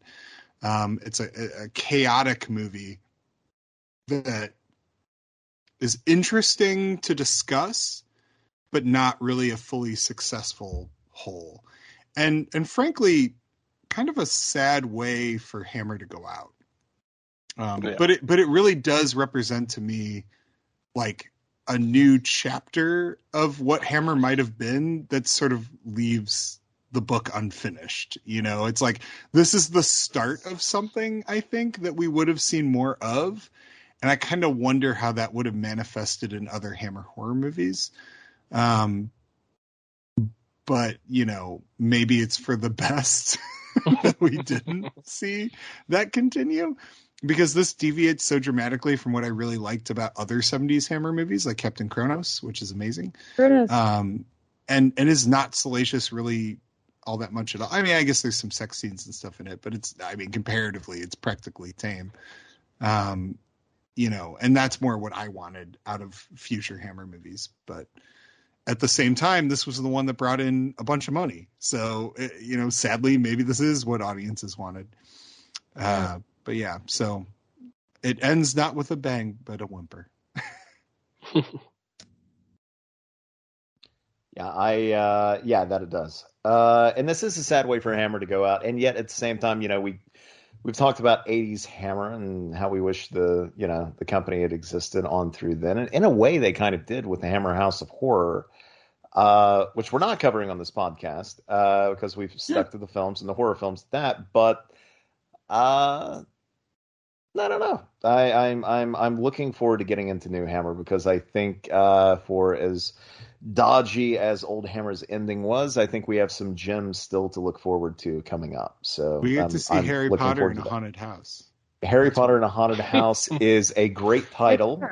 It's not the title. Harry Potter and the Haunted House is a movie I would 100% watch. All right, now not to delve into the conversation that we did just a moment ago, but just to Paul, to your point earlier, to dig into the conversation we had earlier, to me there is a vast difference between a movie made by a criminal and a movie that is itself a crime, if that makes any sense.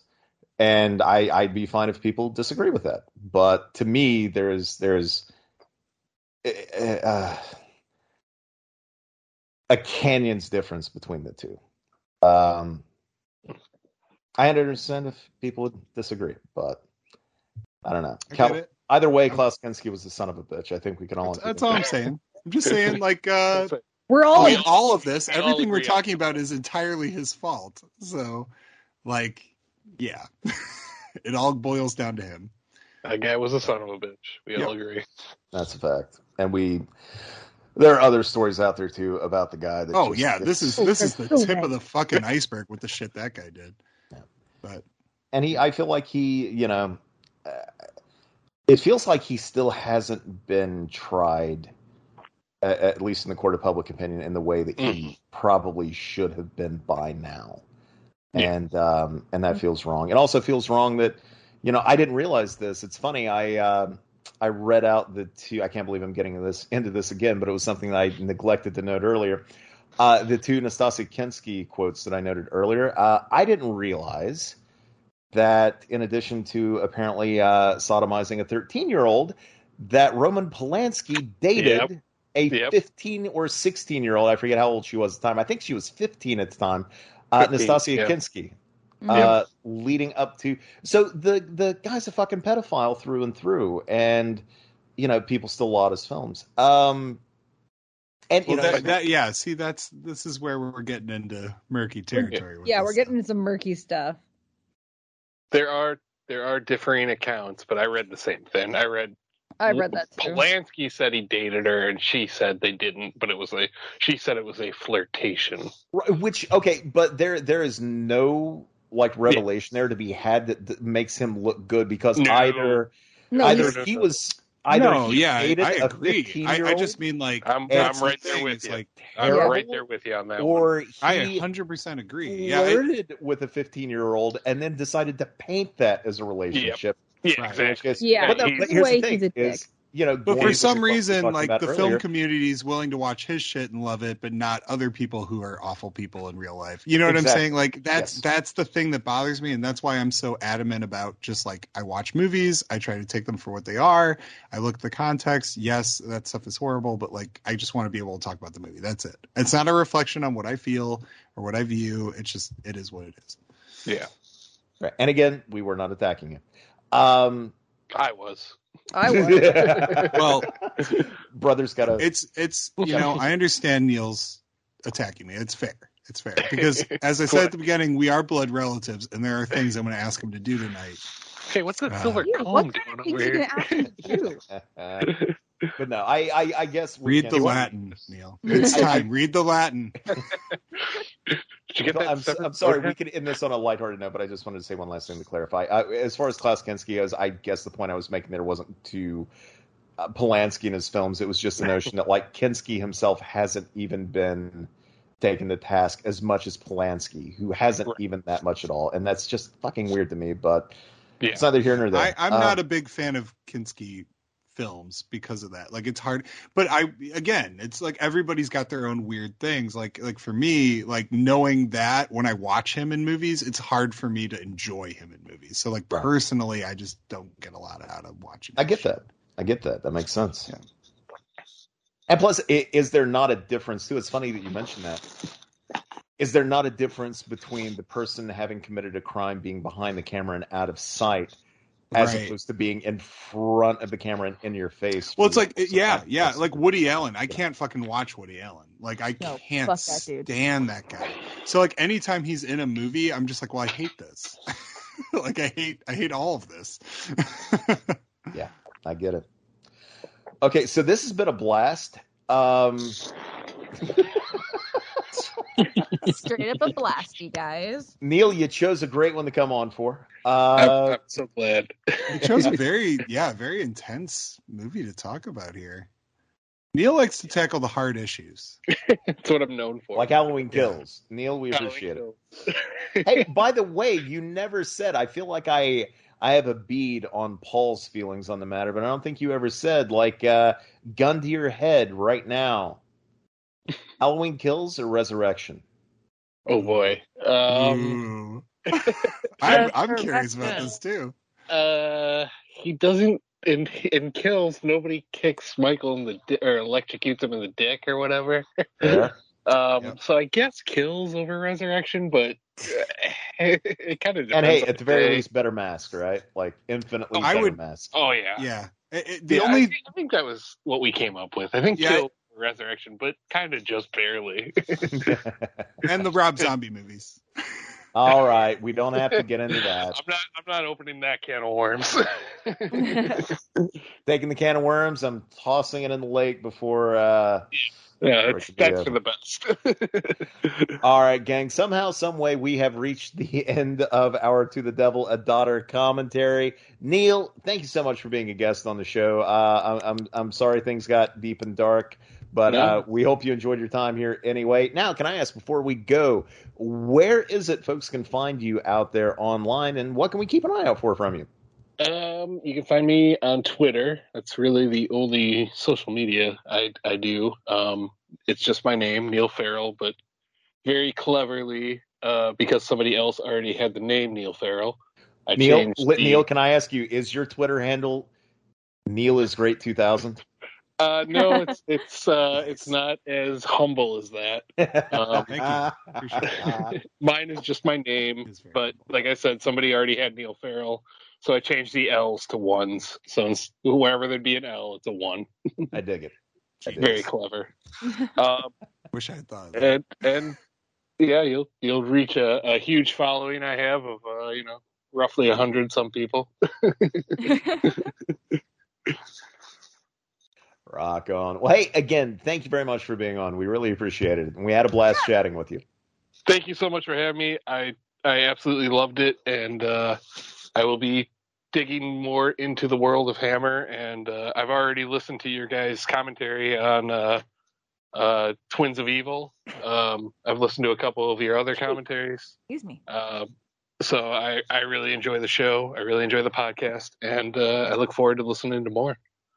Rock on. Thank you very much. We appreciate it. You'll have to keep us updated as you continue your Hammer journey, like what some of your favorites are. And maybe, I don't know, I was toying with an idea, like maybe when we finally do the ultimate rundown on what our top 10 lists were, maybe even top 5, who knows, maybe bringing back past guests so they can sort of run through their own personal, best of lists when it comes to Hammers. So keep watching them, and hopefully you can join us for that and let us know what your favorites are. That'd be awesome. I'd love to be on again. Rock on. All right, Allie, Paul, how about you two? Where can folks find you out there online, and what can we keep an eye out for from you in the future? Allie, go first. You can find me across all platforms at the Allie Chapel. And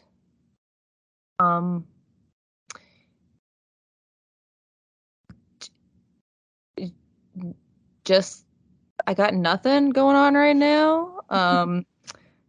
So Girl with the Straight Razor. Where can I buy it? Oh, yeah, you can get that on places. It's on Amazon Prime tomorrow, so the 18th, which I guess when this comes out will have already passed. But yeah, if you're out there with employment for me, hit me up. I got nothing going on right now because of fucking COVID. And then tomorrow you can find me hanging out with my buddy Bruce, and that's about it. Nice. Leading a very exciting life this time around. All right, Paul, how about Campbell? you? Are you hanging out with Bruce Campbell? Okay, no, I'm hanging out with Bruce Pittman, the director of Prom Night 2. Well, that's pretty cool. Well, that's neat. You kind of put me in my place with that one. Fuck it. We're casual friends who go out for Who coffee. you hang out with, Paul? I will. My computer and my keyboard tomorrow. Tomorrow's a writing day. I have a lot of shit to write. Ooh, what kind of shit? Something that's kind of secret that I can't really talk about yet. I was gonna say, never mind. Don't say it publicly. But I'm excited. Let me put it this way: it's probably the thing I'm the most excited to write about that I've been writing about in a long time. So that's the liner notes of Halloween Kills. I have officially been hired to write the liner notes of Halloween Kills. Really diving into. Okay, anyway, you can find me at as my brother pointed out, my blood brother. Hopefully he's following the instructions I've texted him. Make sure two pints of blood is what I need. Pints. But okay. Anyway, at Paul is Great 2000 on Twitter and Instagram. I don't really know how to Instagram. Ellie convinced me to do that. I'm trying my best. I really am. You're doing so well. I post pictures of movies I buy. That's kind of like my MO on that. But yeah, mostly Twitter where I tweet things. I complain that Scream isn't on VOD yet. And that's kind of my main thing. So theaters in Ontario are closed for another like week, hopefully. So people keep spoiling Scream on Twitter, and I'm like, fuck off, everybody. I can't see this for like at least another week. Yep. Well, it'll be a long time for me, but I'm dying for that to hit. But anyway, yeah, and I do have a suggestion for bringing Neil back. Neil, we've talked about doing like a spoof comedy like spin-off thing where it's like talk about movies that have sort of spoofed Hammer horror. And one of the big ones we want to talk about is Dracula Dead and Loving It. Oh, I'm there. And I know that having grown up with Neil, he and I used to rent that movie like, I don't know, constantly. We pretty much had the video store copy at our house. So I think there would be no better person to bring on the Dracula Dead and Loving It episode than Neil. So I have Scream. I have the Scream Factory Blu-ray. I would be happy to do that one. Yeah, so that's what my proposal would be for having Neil back. And I think it would be a much more lighthearted conversation. We owe you that, I think, Neil. So, I actually today just watched the horror of Dracula 2, which kind of fits in with that one. So totally. I'm caught up in the Hammer side of it and would be happy to do that. Yeah, and Neil, didn't you notice too? It's like, isn't it? It feels almost like more like as much of a parody of a Hammer movie as it does a Universal movie. Absolutely. They certainly parodied, parts of Dracula Dead and Loving It certainly took from that movie without a doubt. Yeah, for sure.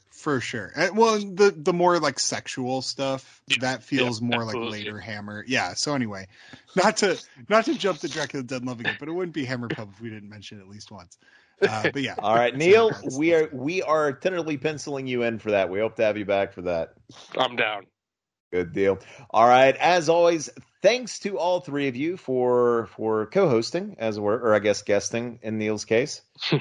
Guesting, co-hosting. You know what? Just thanks for being here. Thank you. So there. And thanks to all you listeners out there. As always, please make certain to like, subscribe, share, use the comment section below. Scream at us on Facebook and Twitter. That's at Scream Addicts, and I'm at Jinx1981. Until next time, folks, thanks so much, and have a great weekend.